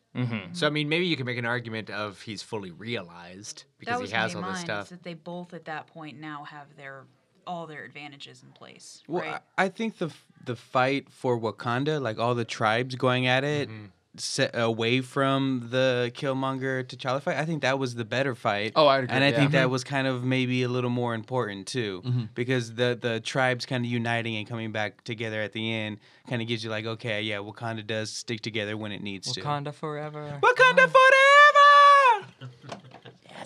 It was violent for PG-13. Straight up stabs. Yeah, it was like straight up stabbing, and like she got her throat, that Wakanda Forever, and got her throat slit. But there Forrest was Whitaker. no blood. My husband calls that the Mortal Kombat rule. Yeah. It's like full on throat slit, but no blood. So like we're cool. Yeah, I have a But, big problem with that, where it's just like, oh, we're gonna have like pretty graphic violence, but as long as there's no blood, then there's like no consequence to violence. It's okay, kids. Just stab whoever you these want. aren't They'll real. be fine. I was just surprised because I wouldn't change anything. If anything, I'd be like, just bump it up a rating and make it like fully realized violence, I guess. But also, it's also one of the hot Panther on Panther action. NC-17. But I also understand wanting to keep it PG-13 so that like kids could come in and see it. Yeah. 'cause It's important to see this. I think this movie is person very on screen. important. yeah, Yeah. maybe Oh, yeah. maybe more so than any other Marvel movie, it's important that like there's 13-year-olds to go see this. Yeah, but was anybody else kind of surprised? Because I was, especially, a like, the little throat surprised slit. by it. Yeah, that was a yeah. little- I was like, whew, all right. Yeah. I think the new show Black Lightning does a really good job of kind of portraying violence in a more real way than the rest of the Arrowverse shows, because they actually show blood on their show. Oh, and like the bathtub? Yeah. Oh, God. And then even when Lawanda gets shot in like the second episode, you see like 6 bullets into her chest with like Spoiler alert. fucking spoiler. This whole thing is spoiler alert. Yeah. But I think like there Yeah, is but- a way that you could add Michael kind B. of a Jordan little bit dies. more violence into it without going so overboard to scare kids and shit. Oh well, because at the end, did anybody think for a moment that T'Challa, since they're like the whole thing about like, hey, we're gonna try to help people, we're kind of gonna reach out and try to help people, that he would have tried to heal Killmonger and not necessarily I incarcerate thought him, so. but at least try to help him, rehab him. Yeah, exactly. I was really kind of surprised that he just let him die, especially when they made a point of being like white guy, Everett Ross. Everett Yeah. Ross. When he was like, hero. you can't, your personal hero, true hero of Everett the Ross. movie. yeah. That when he was like, you can't, nonsense, like you can't heal a wound like that in a day, and she's like, here you can, Yeah. and that would like they made a point of pointing that out. So when he was like still with a knife in him at the end, I was like, well, clearly they're gonna heal him. It's easy enough, and he'll be like, oh, we've been fighting, and now like we'll have to make our peace, and we'll be best I friends. see it more as a tradition thing, because if you compare it to I already forgot his name. Everett Ross. Everett Ross. of the ape. M'Baku. If you compare it to that, he does give him the option, like, don't make me kill you. You still have, like, your tribe still needs you. And he gives Michael B. Jordan the option of, like, I don't want to kill you, and he does say like I'd rather die than be in a prison. He does, and it And was so a I think really it's a tradition great thing line. of like It's a a- really doesn't- yeah, I mean, beautiful line. It punches hard, that It line. does, but I also I guess I was surprised by it only because they'd made a point of talking about the healing powers of that place, and also just he was moving well enough to get all the way up on top of that cliff for the view. Do you you know, felt? so- It just felt like it was more his choice to Yeah. die than T'Challa choosing to kill him. Yeah, Do you also think that T'Challa in that moment had like a bit of a combination of like guilt and respect in some weird way for him, and it's like, and maybe even recognition, like it's probably actually better if he is dead, like than trying to. Like, That's how I see the tradition thing. He Yeah. is a weapon. well, like, yeah, I mean he's yeah. he's I mean just from a purely self perspective, he's incredibly dangerous to have around. Yeah. And then so maybe there's some recognition of like probably it's for the best, but also like on some level like this is what he wants. Like You know who wouldn't have done that though? Is Everett Ross. That's right. No, yeah. He would have thought of a third option. Yeah. Speaking out of turn. Yeah. That's something that he doesn't really understand. Classic white guy move. Yeah. Trevor. What? So where do we think this? I'm just gonna speak out of turn and just take it. Yeah. Go for it. Is there anything else, or should we start moving into Theories. what does Black Panther 2 look Fan like? fiction. Oh, I was We're gonna, talking I was about going Bucky. into Infinity War. Oh, yeah, we could do that too. White Wolf. Yeah, we can get into some White Wolf, some Bucky broken Buck. white boys. Did people catch that reference the first time? White Wolf. No, when they bring in Ross Oh. and Shuri's like, oh, another Yeah. broken white boy. It completely went over our heads until the second post credit scene. I'm like, oh shit, she's talking about Yeah. white. Only she's talking because about- we had literally watched Civil War Oh, right okay, that before makes That going would to make see sense. Black Yeah. Panther. I, just, Yeah. I He gets didn't catch it, but it frozen. still made me laugh. Yeah. Yeah, I was because like, I don't get it. But but still, it's still a sounds great line. right. Yeah. Oh, As a broken white boy, I'm like, I understand where she's coming from. Before we discuss the ending, let's discuss something else about Everett Ross's Black Panther film, and that's Claw. I hope thought- everybody takes all of these out of context for you one day when you're famous or running for office, and they're gonna be like, "Listen." Both are incredibly unlikely. Well, did you hear the joke that I brought up like 4 times now? Oh yeah, it's Which I love so much, and it's the token white boys. Yeah. The two white characters both appeared in a Tolkien film, and so they're the Tolkien white Yes. characters. And I just love that joke. It I've is. said that joke like 6 times mean, at this point since I saw the movie. It's a high quality dad joke right there. so I love a good dad joke. So I did like how his arm cannon was realized. Certainly from the comic, it's more of just like Oh, that yeah. big saucer on the end of his hand. But I thought this is a really cool kind of reimagination. Well, they of it. tried. Like I was looking at my classic thing. I was looking at the art book before the record, That's and gotta they be a really had good book. they had some cool. Yeah. Oh, this is like one of the most beautiful art books that they've done. Yeah. It's really well done.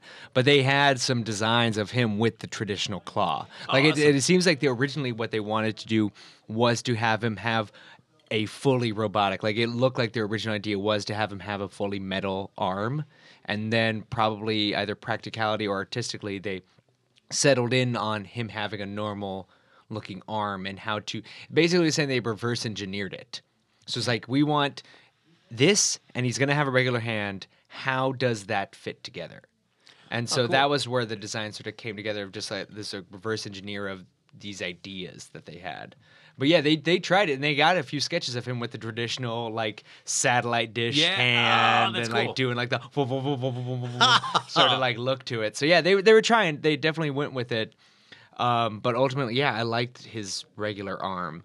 Does I like it when it just gets like full on yanked out, and he's like, "Oh, well, all right, well, my arm's gone now." Yep. Does it hurt? I've gotten over it a little bit. The fact that it opens up between the fingers, but it's still like there's a moment in Jackass, if anyone remembers the movie, where they do the paper cut between the fingers, and anytime I saw the hand open up, I could like feel that pain coming back. It's like, ugh, I don't want to see. That's not how arm cannons work. You don't open up to the cannon. The cannon is in the palm. I thought it was cool because there've been so many arm cannons Yeah. throughout. It was a cinematic unique- history yeah. that I like. I was like, oh, they came up with a unique design. That's cool.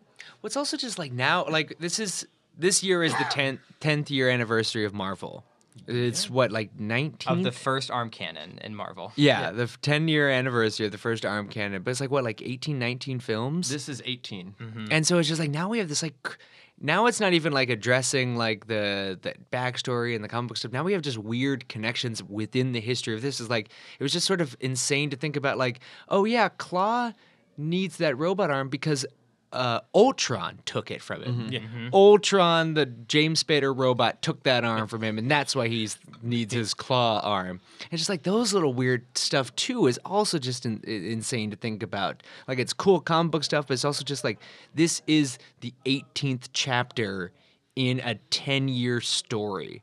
And we have little weird connections like that and realized moments of like, well, we got Andy Serkis crazy character just in Avengers Age of Ultron, and now we have fully realized Claw It's just insane. I really loved Circus in this too. Like he's just so weird, and he seems like he's having a lot of fun playing this absolutely like batshit crazy guy. I'm pretty sure that he just started singing "Baby Don't Hurt Me," and they just like, we're just gonna roll with this. We can get licensing for this, no problem. We have I tons of money. feel like Andy Serkis being cast is the biggest dick swing of Marvel. I was like, we're so powerful. Oh, we're gonna fucking get Andy Serkis to act like Andy Serkis, the mocap guy. Yeah. We're not gonna put him in a mocap suit. We're Yeah. just gonna let him act. Cause fuck it, we're Marvel. Yeah. Like you want like Caesar. I love Andy Serkis in a fully like where James Spader does stuff, Mark Ruffalo. It's like, oh, Andy Serkis, no, you're good. Just be a regular actor. We got this. You want me to like be like a claw? You want me to be? No. Your character's name is a claw. You're a regular person. Use your real accent. Like, Can I be a CGI real person and just be in a mocap suit? be on the yourself. The first time he's been on screen since 13 going on 30. Side? Oh, great reference. No, wait, was that? I think wasn't that before? Who was he in 13 going on Yeah, I was 30? just gonna ask you the same He thing. was The Prestige. Have I? Have I seen it? No, who is he in 13 going on 30? He's the boss. Yeah, he's the editor. He's the editor. He's Jennifer Garner's boss. Oh shit! He's the one who leads the Thriller dance. Oh right, my that's gosh, amazing. that made that movie. Wow. That just makes that movie so much better. Wait, but hang on. Let us not forget that he was in The Prestige as Tesla's assistant. Oh, that's that is right. true. That was my favorite. Yeah. Very Tesla played by David David Bowie. Oh, is the best. classic. Casting. Casting in this was amazing. I don't want to lie. I'm sorry. Oh no, I was just gonna say again, classic Christopher Nolan dick swinging. Yeah. Like, hey, Andy Serkis hiding my power. Gonna do a magician movie, and Andy Serkis is gonna be David Bowie's assistant. Yeah, well, yeah, because you can just no, like Nolan, Spielberg, or just even like the MCU in general, it can just like put anyone anywhere, and like, yeah, I'm down for that. I have like 3 lines. I'm Angela Bassett, and I'm just gonna like just mostly just stand around and not say much, but still be amazing. She did great. No, she's incredible so in it. good. Yeah, it's like I mean, like just she's so an much incredible power. actress, and I mean, she's like what 10th fiddle more or less if you like add up the whole Yeah, cast. she was like and with like at the very end. Yeah. She's like the last person I think She's listed amazing. in Yeah. the main Fucking credits. Forrest Whitaker's in this. I know. Too. Everybody was great. Yeah, I don't- Sterling K. Brown in like a pretty, I mean, an important role, but still a pretty small role. Like, oh my god, like they just cast everybody in this Yeah. movie. Let's talk a little bit about Martin Freeman. We just spent 7 minutes talking about one of the 2 white guys in the movie. Like that's Yeah. what we Yeah, had to but now we didn't talk mic about the other one. casting to everybody else. Equal love in here. Nope. All right. You're a terrible person. You're gonna lose us all of our subscribers. Yeah. Frank. Or gain us some, but probably ones Yeah, not the ones we we're want. interested in. I Yeah. really like that guy's mindset. I gotta subscribe. Frank, we've been talking about like how we feel Civil War laid a lot of groundwork for T'Challa and his character and everything like that. Everett Ross also debuted in Civil War. Do you feel like they paid off a lot of the character beats and arcs that they introduced in Civil War for him? You know, I feel like they've this film. I would say this is Martin Freeman's Civil War. So they've really teed him up nicely to have his. This is own, his Okay. Winter Soldier. Yes. This is now I have a legitimate question about Martin Freeman. A legitimate question. How now that he's in his second movie and basically serving the same role, how does he compare to Coulson? How does he compare to Phil Coulson? Yeah, you know, I think I might actually be more intrigued by Martin Freeman because I feel like Coulson's biggest hook was, at least initially, it was kind of like the mysteriousness, but then just the fanboyishness of it. I felt like that was the biggest hook. I don't know. I'm kind of intrigued more by Martin Freeman's character. I think he could be a little bit more rounded, and I feel like haven't really scratched a lot of the surface of Martin Freeman. I feel like there's more stuff, and I'm excited for the Marvel Universe to really just focus in depth on him.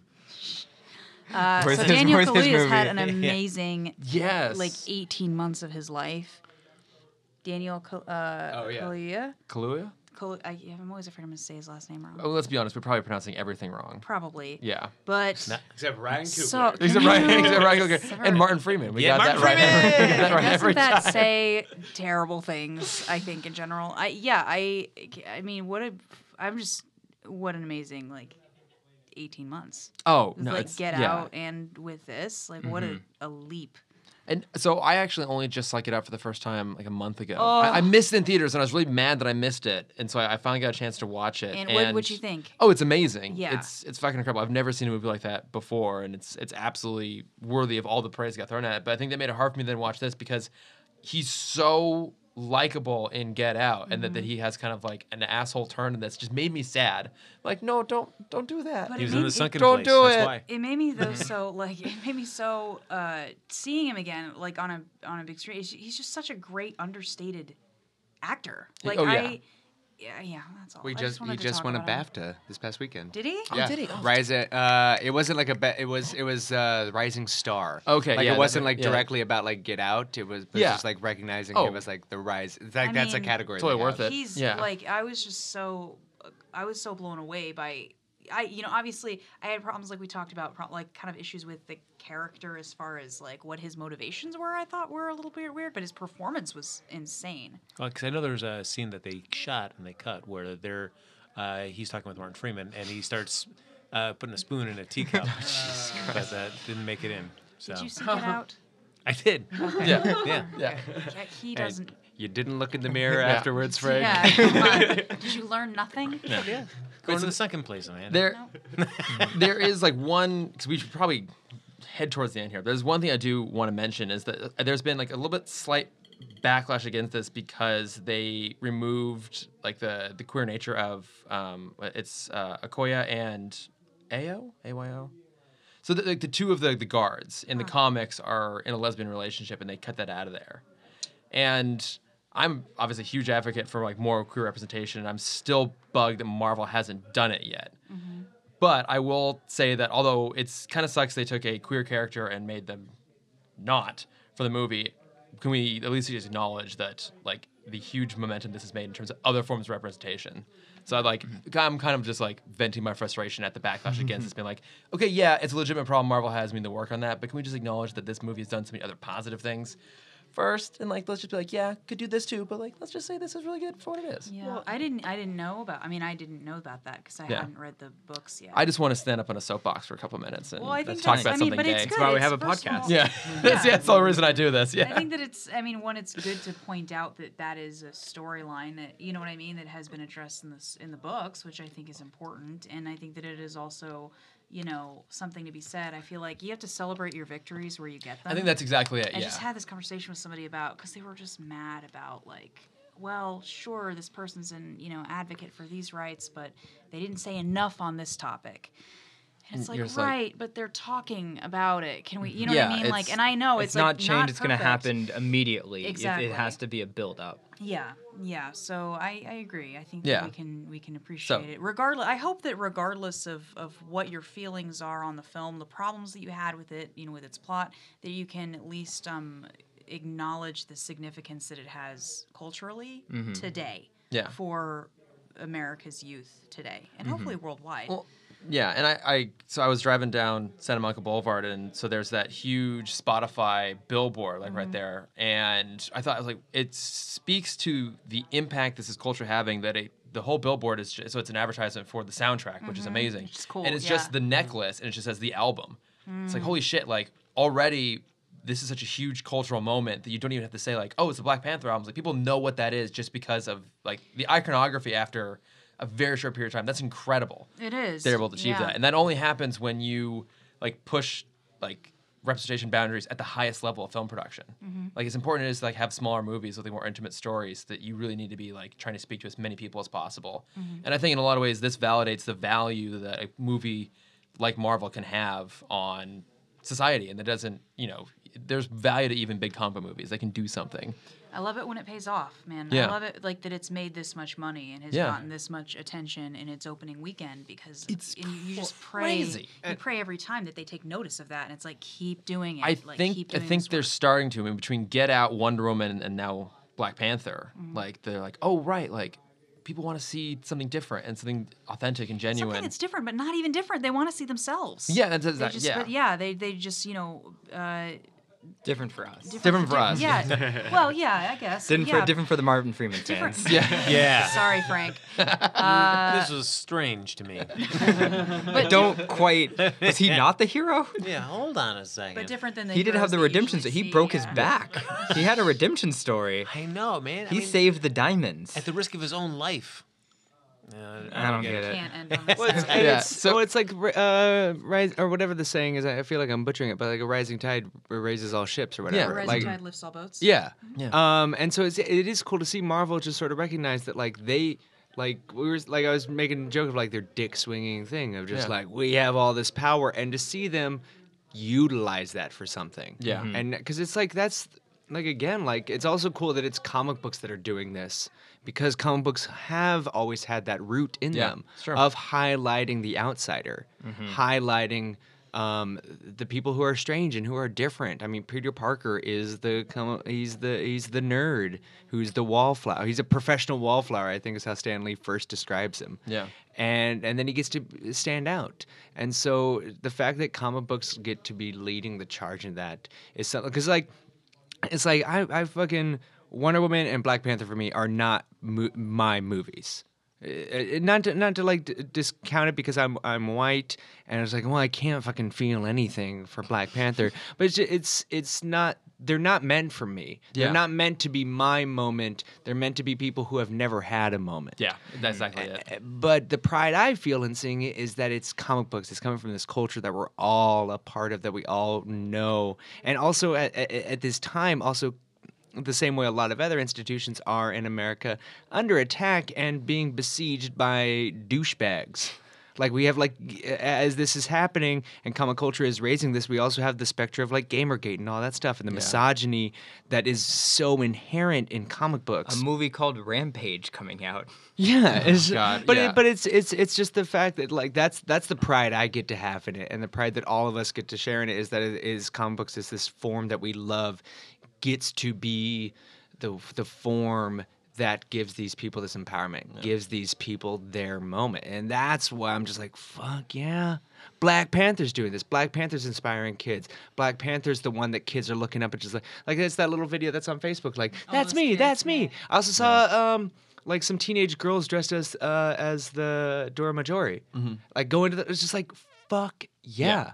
Yeah. As comic book characters, as superhero characters, these people are finding empowerment.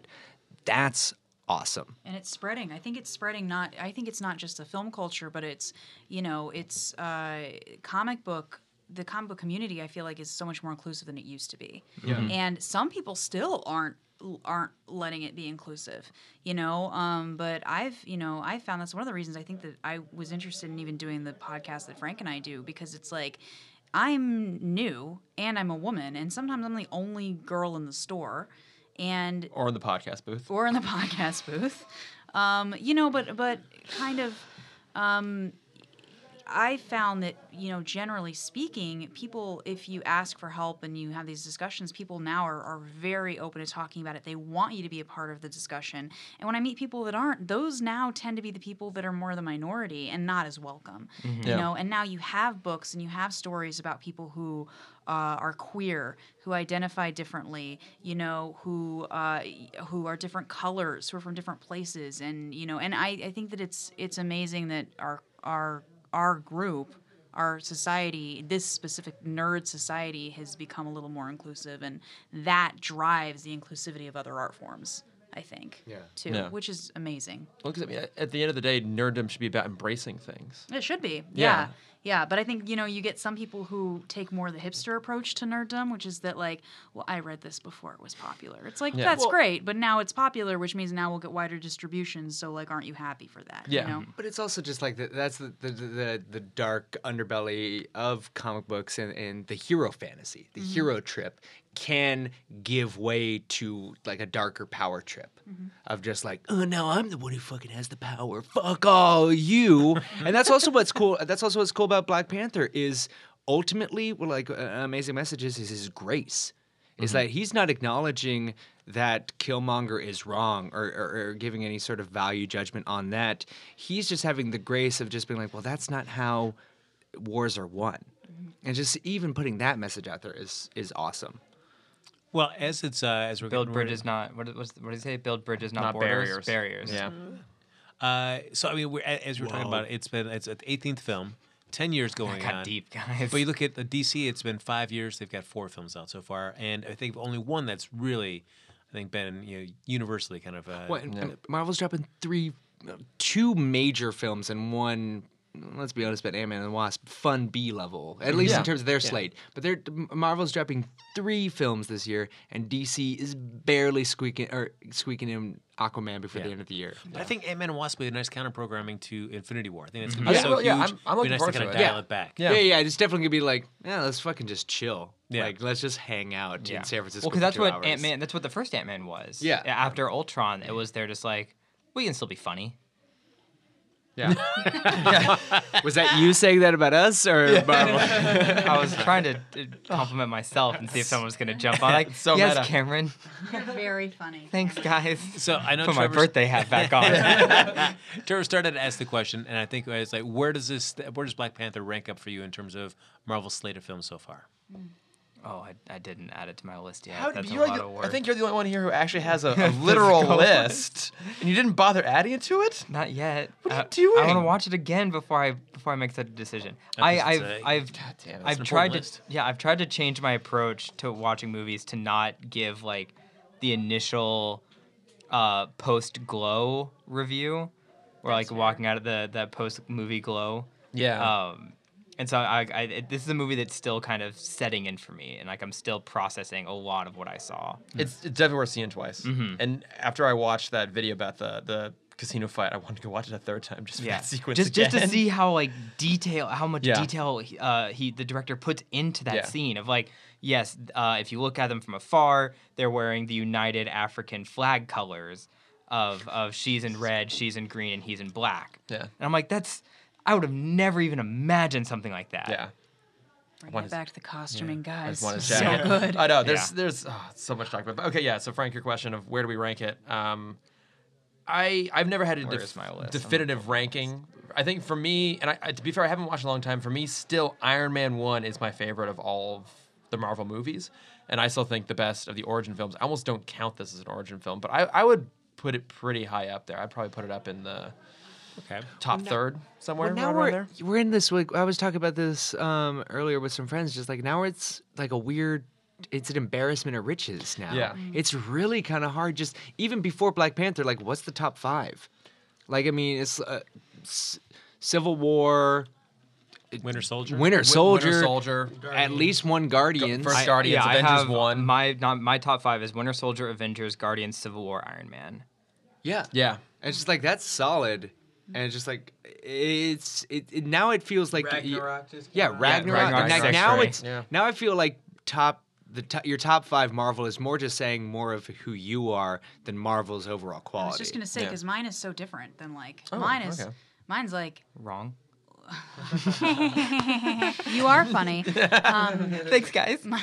I mean, mine's like Logan is on there. Well, that doesn't still. count. Not. Why not? MCU. It's a Marvel character, but it's not a Marvel Universe film. Oh, so I am wrong. Yeah. That sucks. But I'm No, saying, no, you have- no, Amanda. Logan if is still you're the best wrong, that film. means Cameron's right, and we can't have that. So no, Okay, you're not we wrong. can't live in that world. Ego, Phil. Alright, say you Fuel the discounted ego. Logan. What would be next? Yes, exactly. I mean, I love Doctor Strange. All right. Also, I thought Doctor Strange was really cool and a lot of fun. And I love the Guardians movies. And this, I thought for me, as far as like, oh, I want to see that again. Nice. Nice recovery. The I'm a Wonder ninja. Woman Nobody reflexes. at home Yeah. saw That is a that. vibranium sweatshirt she's wearing. Yeah. Damn, that's true. Thank you for not yelling it. It's coming, guys. Don't you worry. Yeah, but I thought as far as like general watchability, for me, like discounting all of the importance of this film culturally, like I'm just pulling that out of it and just like the amount of fun I had watching it, it's right up at the top for me. I had a great time watching this. I had the type of fun watching this that I have watching the Guardians movies, which is that I'm like jamming along to the soundtrack and I'm like wanting to fight in my seat.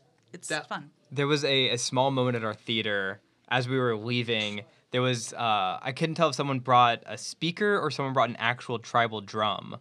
But as we were walking out, I heard like the music playing as we were like getting our ticket. I missed that There entirely. was like music playing, and there was like a whole group that was like dancing along to it. And I'm like, that is what I want in a theater experience. Drums play in the middle of your movie. Not No, in the no, middle of stop it. That's the difference. Yeah. That was one that was a critique that I had, not to like any sort of thing, but I'd forgotten about it. It was just like I kind of wish it was a little bit more Guardians in respect of utilizing the soundtrack in the film, because that soundtrack is fucking awesome. That is a really good And the soundtrack. fact that it was more score heavy than utilizing that soundtrack, I was not. It didn't like change the experience. It was just sort of like, damn, I wish that was more utilized. But to be so fair, that's the though- one thing I'm hoping for in 2. Yeah. Is that the soundtrack, the sound that they curate there is utilized a little bit more in the film because that it's awesome tracks on it. They only used like the lead single, The Weeknd and Kendrick Lamar, "Pray for Me," as they're entering the casino. That seemed to be it in terms of utilizing the soundtrack. For Well, then it. obviously our bonus song. Yes, You right. can Yes. hear it in Yeah, the third yeah. post-credit scene. Yeah, and then the closing credit scene, like all the stars. Yeah, but Yeah. I wish we got to hear a little bit more of that soundtrack in the film itself. Although that score is fucking incredible, though. Yeah. I've been listening to it on repeat for about 3 days. Well, I'm doing a Martin Freeman cut of the film. And I'll show you guys. It's 13 minutes. Yeah. I think you guys are really going to reevaluate some of that stuff. Yeah, you'll put up on your shelf along with the all-male cut of The Last Jedi, right? Yep, Yeah. guys. It's good stuff. Amanda never wants to talk to me again. I'm just embarrassed for you. Yeah. I'm just hoping that people. If have to this run is with the if this is bit. their first time listening to us, I'm just. Have you praying that they know finished you're your joking. Stallone cut of Creed yet? Yeah, that's it. Frank, how many movies do you think you have to cobble together in these various cuts to make a full feature length? Because Last Jedi is like 30 minutes. Yeah. The Martin Freeman would probably be about 15 generous. Yeah. The Stallone Creed 20. Like I don't I even mean, think how that. how See, many then how many this- movies do you have to cut together to make a full movie In to case you ultimately want to make enter your it point? into the alt-right film festival. That's right. Exactly. Yeah. Yep. I think, I saw the submissions. That window is it's South by South Yeah. Nazi. Yeah, exactly. Let's not forget his all-male cut of Wonder Woman, too. Yeah, that's true. Yep, there you go. Amanda's now laid her head down. That's true. Isn't that just the Chris Pine ass shot? It is. Yeah. I mean, so I take back my. I would watch that. Yeah, exactly. Yeah, to be fair, right. technically I watch- have that cut as well. So. I would watch that film. Can I ask one more question before we wrap everything up? Where is the Soul Stone? Oh. I was glad, other than the Bucky thing, we did not get any other larger. Yeah, I was glad we nods to didn't. that. Well, Chris and I were joking afterwards that I was really hoping that Bucky had the Soul Stone. As I his was- new arm? No, and he's just like walking around like white chocolate, just like in Wakanda. It's like, oh, it's Bucky! yeah. He's got the Soul Stone. Because since so much action is it because it could be a location for the Soul Stone, and just because it wasn't addressed in Black Panther doesn't mean it's not there, Right. Or is it just like the vibranium resources is something that Thanos is kind of coveting? I see it as the that's what takes them to the ancestral plane is the Soul Stone. Like it's something to do. Like maybe it was in the meteorite. Oh. And I don't know. Well, no, I think, yeah, because like the That makes flowers and sense. I stuff that didn't think grow about from that. it. I mean, I don't know what color the Soul Stone is. isn't it yellow? gold? Yeah. yellow gold. What's well, but No, just mine yellow is- gold. well, it's like orange then. I mean, because the Mind Stone is yellow, like bright yellow gold. So I think this one's orange. Yeah, so we've had time is green, Mm-hmm. space is blue, the Tesseract, Aether Is is red. red. It's a reality, right? Yeah. Power's purple. Power's purple, Mhm. and the mind is Yellow. yellow. So yeah, orange would be yeah, last. the last one. Reggie Biv. Yeah. yeah. I see. Love that guy. I could also see it being a situation where they find the Soul Stone somewhere else, and they realize that they have to find some place to like have a standoff against Thanos, and they choose Wakanda. I can see that being a thing too, because they have the resources. Because just like everyone there's a badass. I guess, yeah, maybe it feels. Yeah, I guess if they're opening up their borders to other people's troubles, it's not just all of Earth that's in Now danger. intergalactic troubles. Yeah, Yeah. that's true. What we saw in the trailer. I mean, we see War Machine, we see the Hulk, we see, of course, Cap and Bucky, in Falcon. there, and Falcon. Do you see anybody? Scarlet Witch. Not Scarlet Witch. Sorry. We see Black Widow. Black Widow. Widow. Anybody else making it over there to Wakanda? Well, Hulk. that's Or you said Hulk, right? yeah. Hulk's down there. So what's interesting though is that Marvel does have a history of just editing their trailers, right? So like in Thor: The Dark World, or not Dark World, in Thor Ragnarok, he had both his eyes, or they also edited in Hulk onto the bridge, so they had all four of them there together. Or They edited Spider-Man out of all Civil of the War, Civil yeah. War trailers. Yes, I don't know. It'd be interesting to see like how much they're holding back. I'm actually glad they do that. I don't think it's like false advertising. No, like you're holding stuff back so we can Yeah. like still be surprised. That's the Especially in an Marvel era, way. yeah, especially in an era where I am definitely guilty of this, where we do go frame by frame in those trailers to try and find just like the Dissect. Yeah, tiniest if you guys have hint. any questions about the Ready Player One trailer, Cameron's happy to answer all those for you. But So. because I'm done with those articles where it's like, did Marvel just accidentally spoil No, Infinity War? absolutely not. Like, no, There's there's no no way. way. They think so far ahead. Maybe Lego on Yeah, I was occasion gonna say, the does. toys But do. Marvel And even doesn't. then, like they're all like they're skewed off a little bit. Like they Yeah. did some things, like the Giant Man reveal that was in the Legos before we ever got it. But yeah, sometimes they're still wrong a lot of the time. Well, it's just like I just total side note. Chris and I have been watching a lot of Dragon Ball Super theories, and those motherfuckers are off 100% of the time. That show is so good. Yeah. It's amazing. Yes, Amanda. No, I was just gonna say. So we're kind of wrapping up now, and people are gonna be like, "When are you guys gonna be doing this again?" And you sent around a list Yeah, Very of Trevor. all of the different things that we'll be covering in 11. 2018. We've got a 11. lot. You guys are gonna have a lot of love from us this year. So. We did Black Panther today. We've got Avengers 3, Deadpool 2, Solo, Incredibles 2, Ant-Man and the Wasp, Teen Titans Go to the movies. Venom, X-Men Dark Phoenix, Into the Spider-Verse, and Aquaman all the way in December with their one DC film. There I'm in predicting, December. I'm predicting right now Venom is going to be the one I can't stand.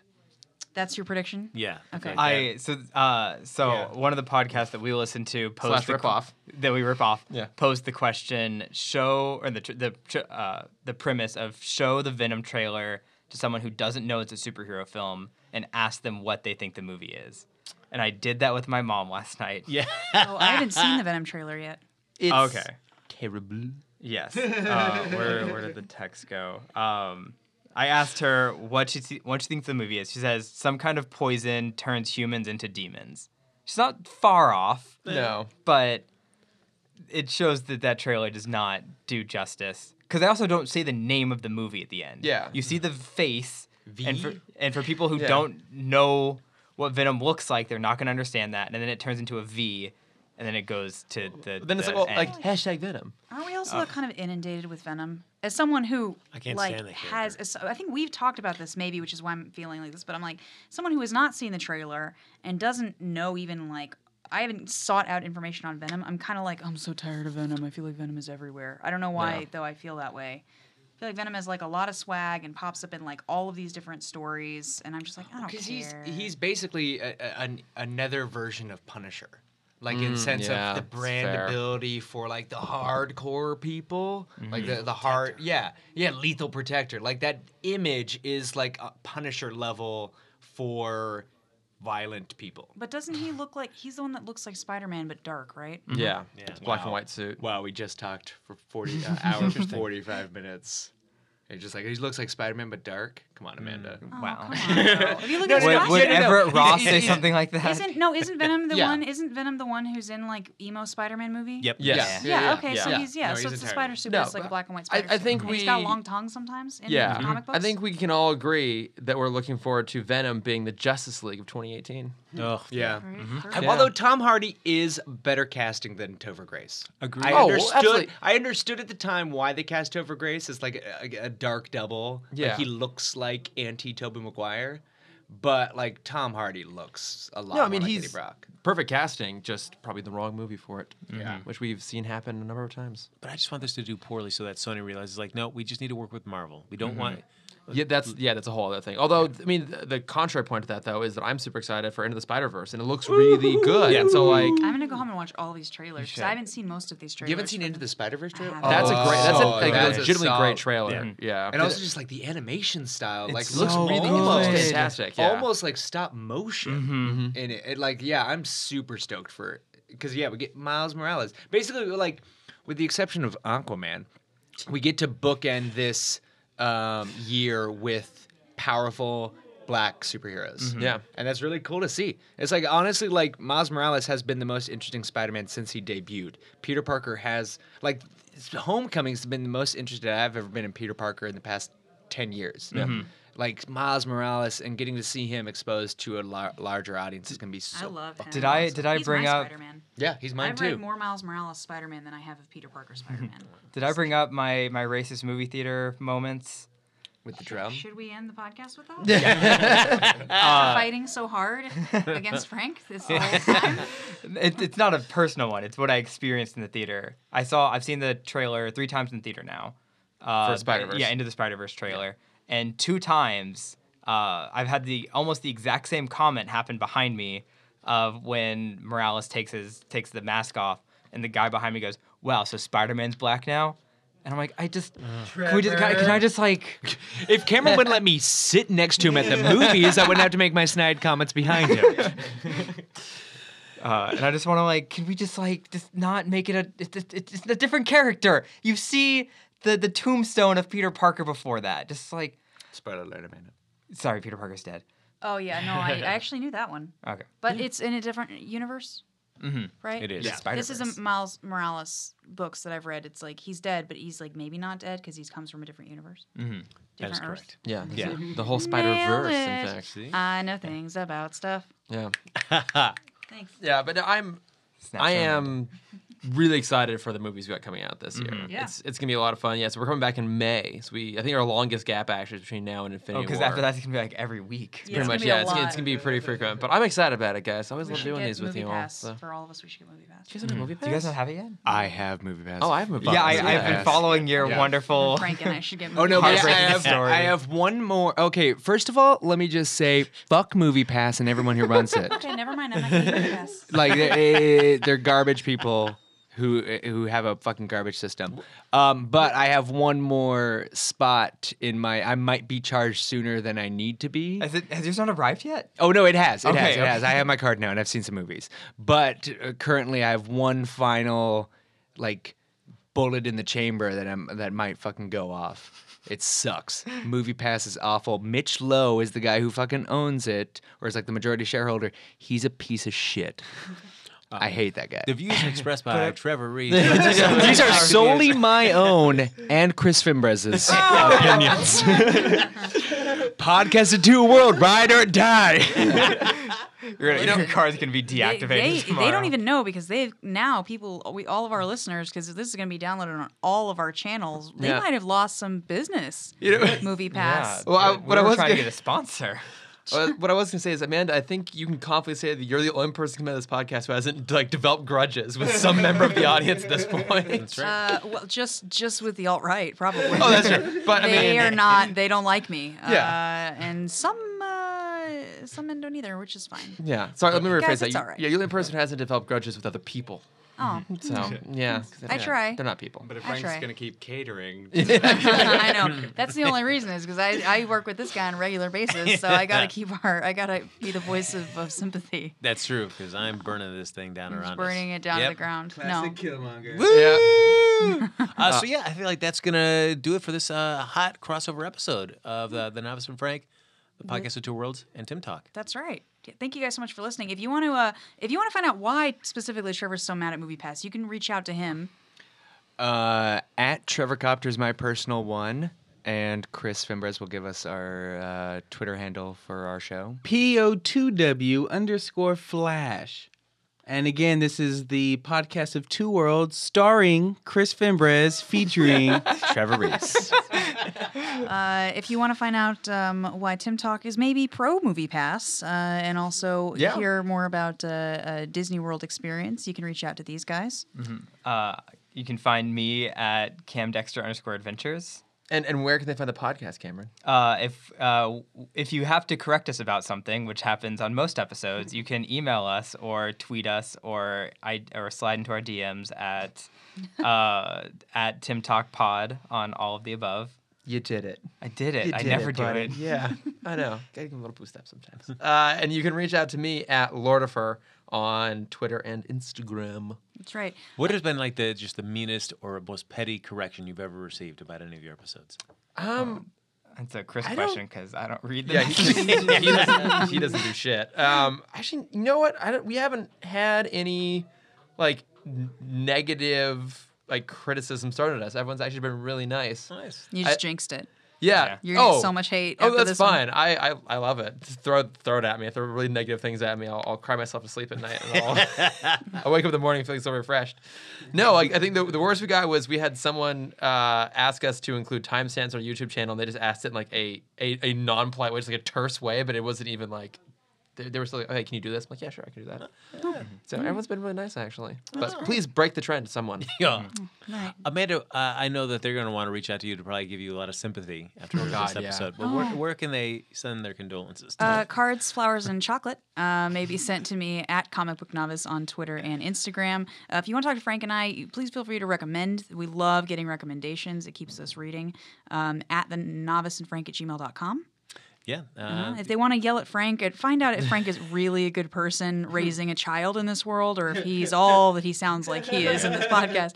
You can reach out to him directly. Spoiler alert, I am a garbage person. But you can find out about all that garbageness at Happy Go Jackie. I'm not sure if I mean, I don't want to say you are a garbage person, but I have never heard you refer to your daughter by her name, only the jerk. Well, true. Chris actually got to hear the real name. Yeah, I know, but I won't be like, "Oh, hi, I've heard so much about you. You're the jerk." I'm like, I can't say that. Like, that's not how this works. Well, if we say it out loud, do you like beep it like Uma Thurman in That's true. Kill Bill? Yeah. She was here earlier tonight. She met Chris and Oh, Cameron. I thought you meant Uma Thurman for a second. Uma Thurman was here, guys. She was here. Yes. Yeah. So She and then she raged left. and she rampaged. That's true. Yeah. She pulled out that sword and she went to town. I've met your kid. Yeah. You meant the jerk? She's great. I met the jerk. Yeah, that's right. She's great. You don't even know her real name. I do actually, but I don't want We're to gonna say it. keep We'll it have to- secret. because That's true, yeah. I will That's forget fine. to beep it out. There you go. Yeah. Every episode, I'm like, oh, I'll cut that out later, and I never remember. So they're all uncut unless we have a technical difficulty. So I guess we've reached the end of the episode, guys, and I know as much as you love singing at the first part of the episode, we get to close it out with a song. It's our closing number. Look at these smiles. This one's Cameron. I've never seen him smile brighter. Look at him go. All right, get ready for this one. Turn your volume down to start with this. Vibranium. Martin Freeman is the best thing. He's About- a hero. About Frank's movie, but for the rest of us, there were a lot of other high points. But mostly Martin Freeman. We had a suit made out of vibranium. Kinetic energy explodes. Sometimes purple veins rolling through it with the energy. I drink a mushed up flour and I get strength. Oakland! It's an ode to Oakland. Oakland. Chris Lord Solo. I like the spears, guys. So many powerful women throwing their wigs and hitting with shoes, but driving without them whenever the chance came up. To take a river. Vibranium! Wakanda forever. That's right. Wakanda forever. Thanks for listening to us. We are the Novice Novice and Frank. and Tim Talk and the podcast of Two worlds.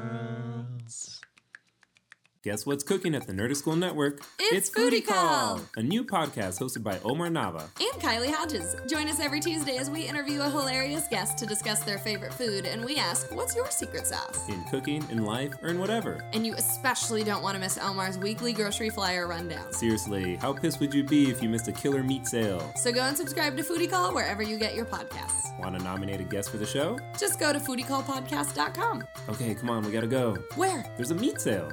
The Nerdist School Network. For class and show information, visit nerdistschool.com.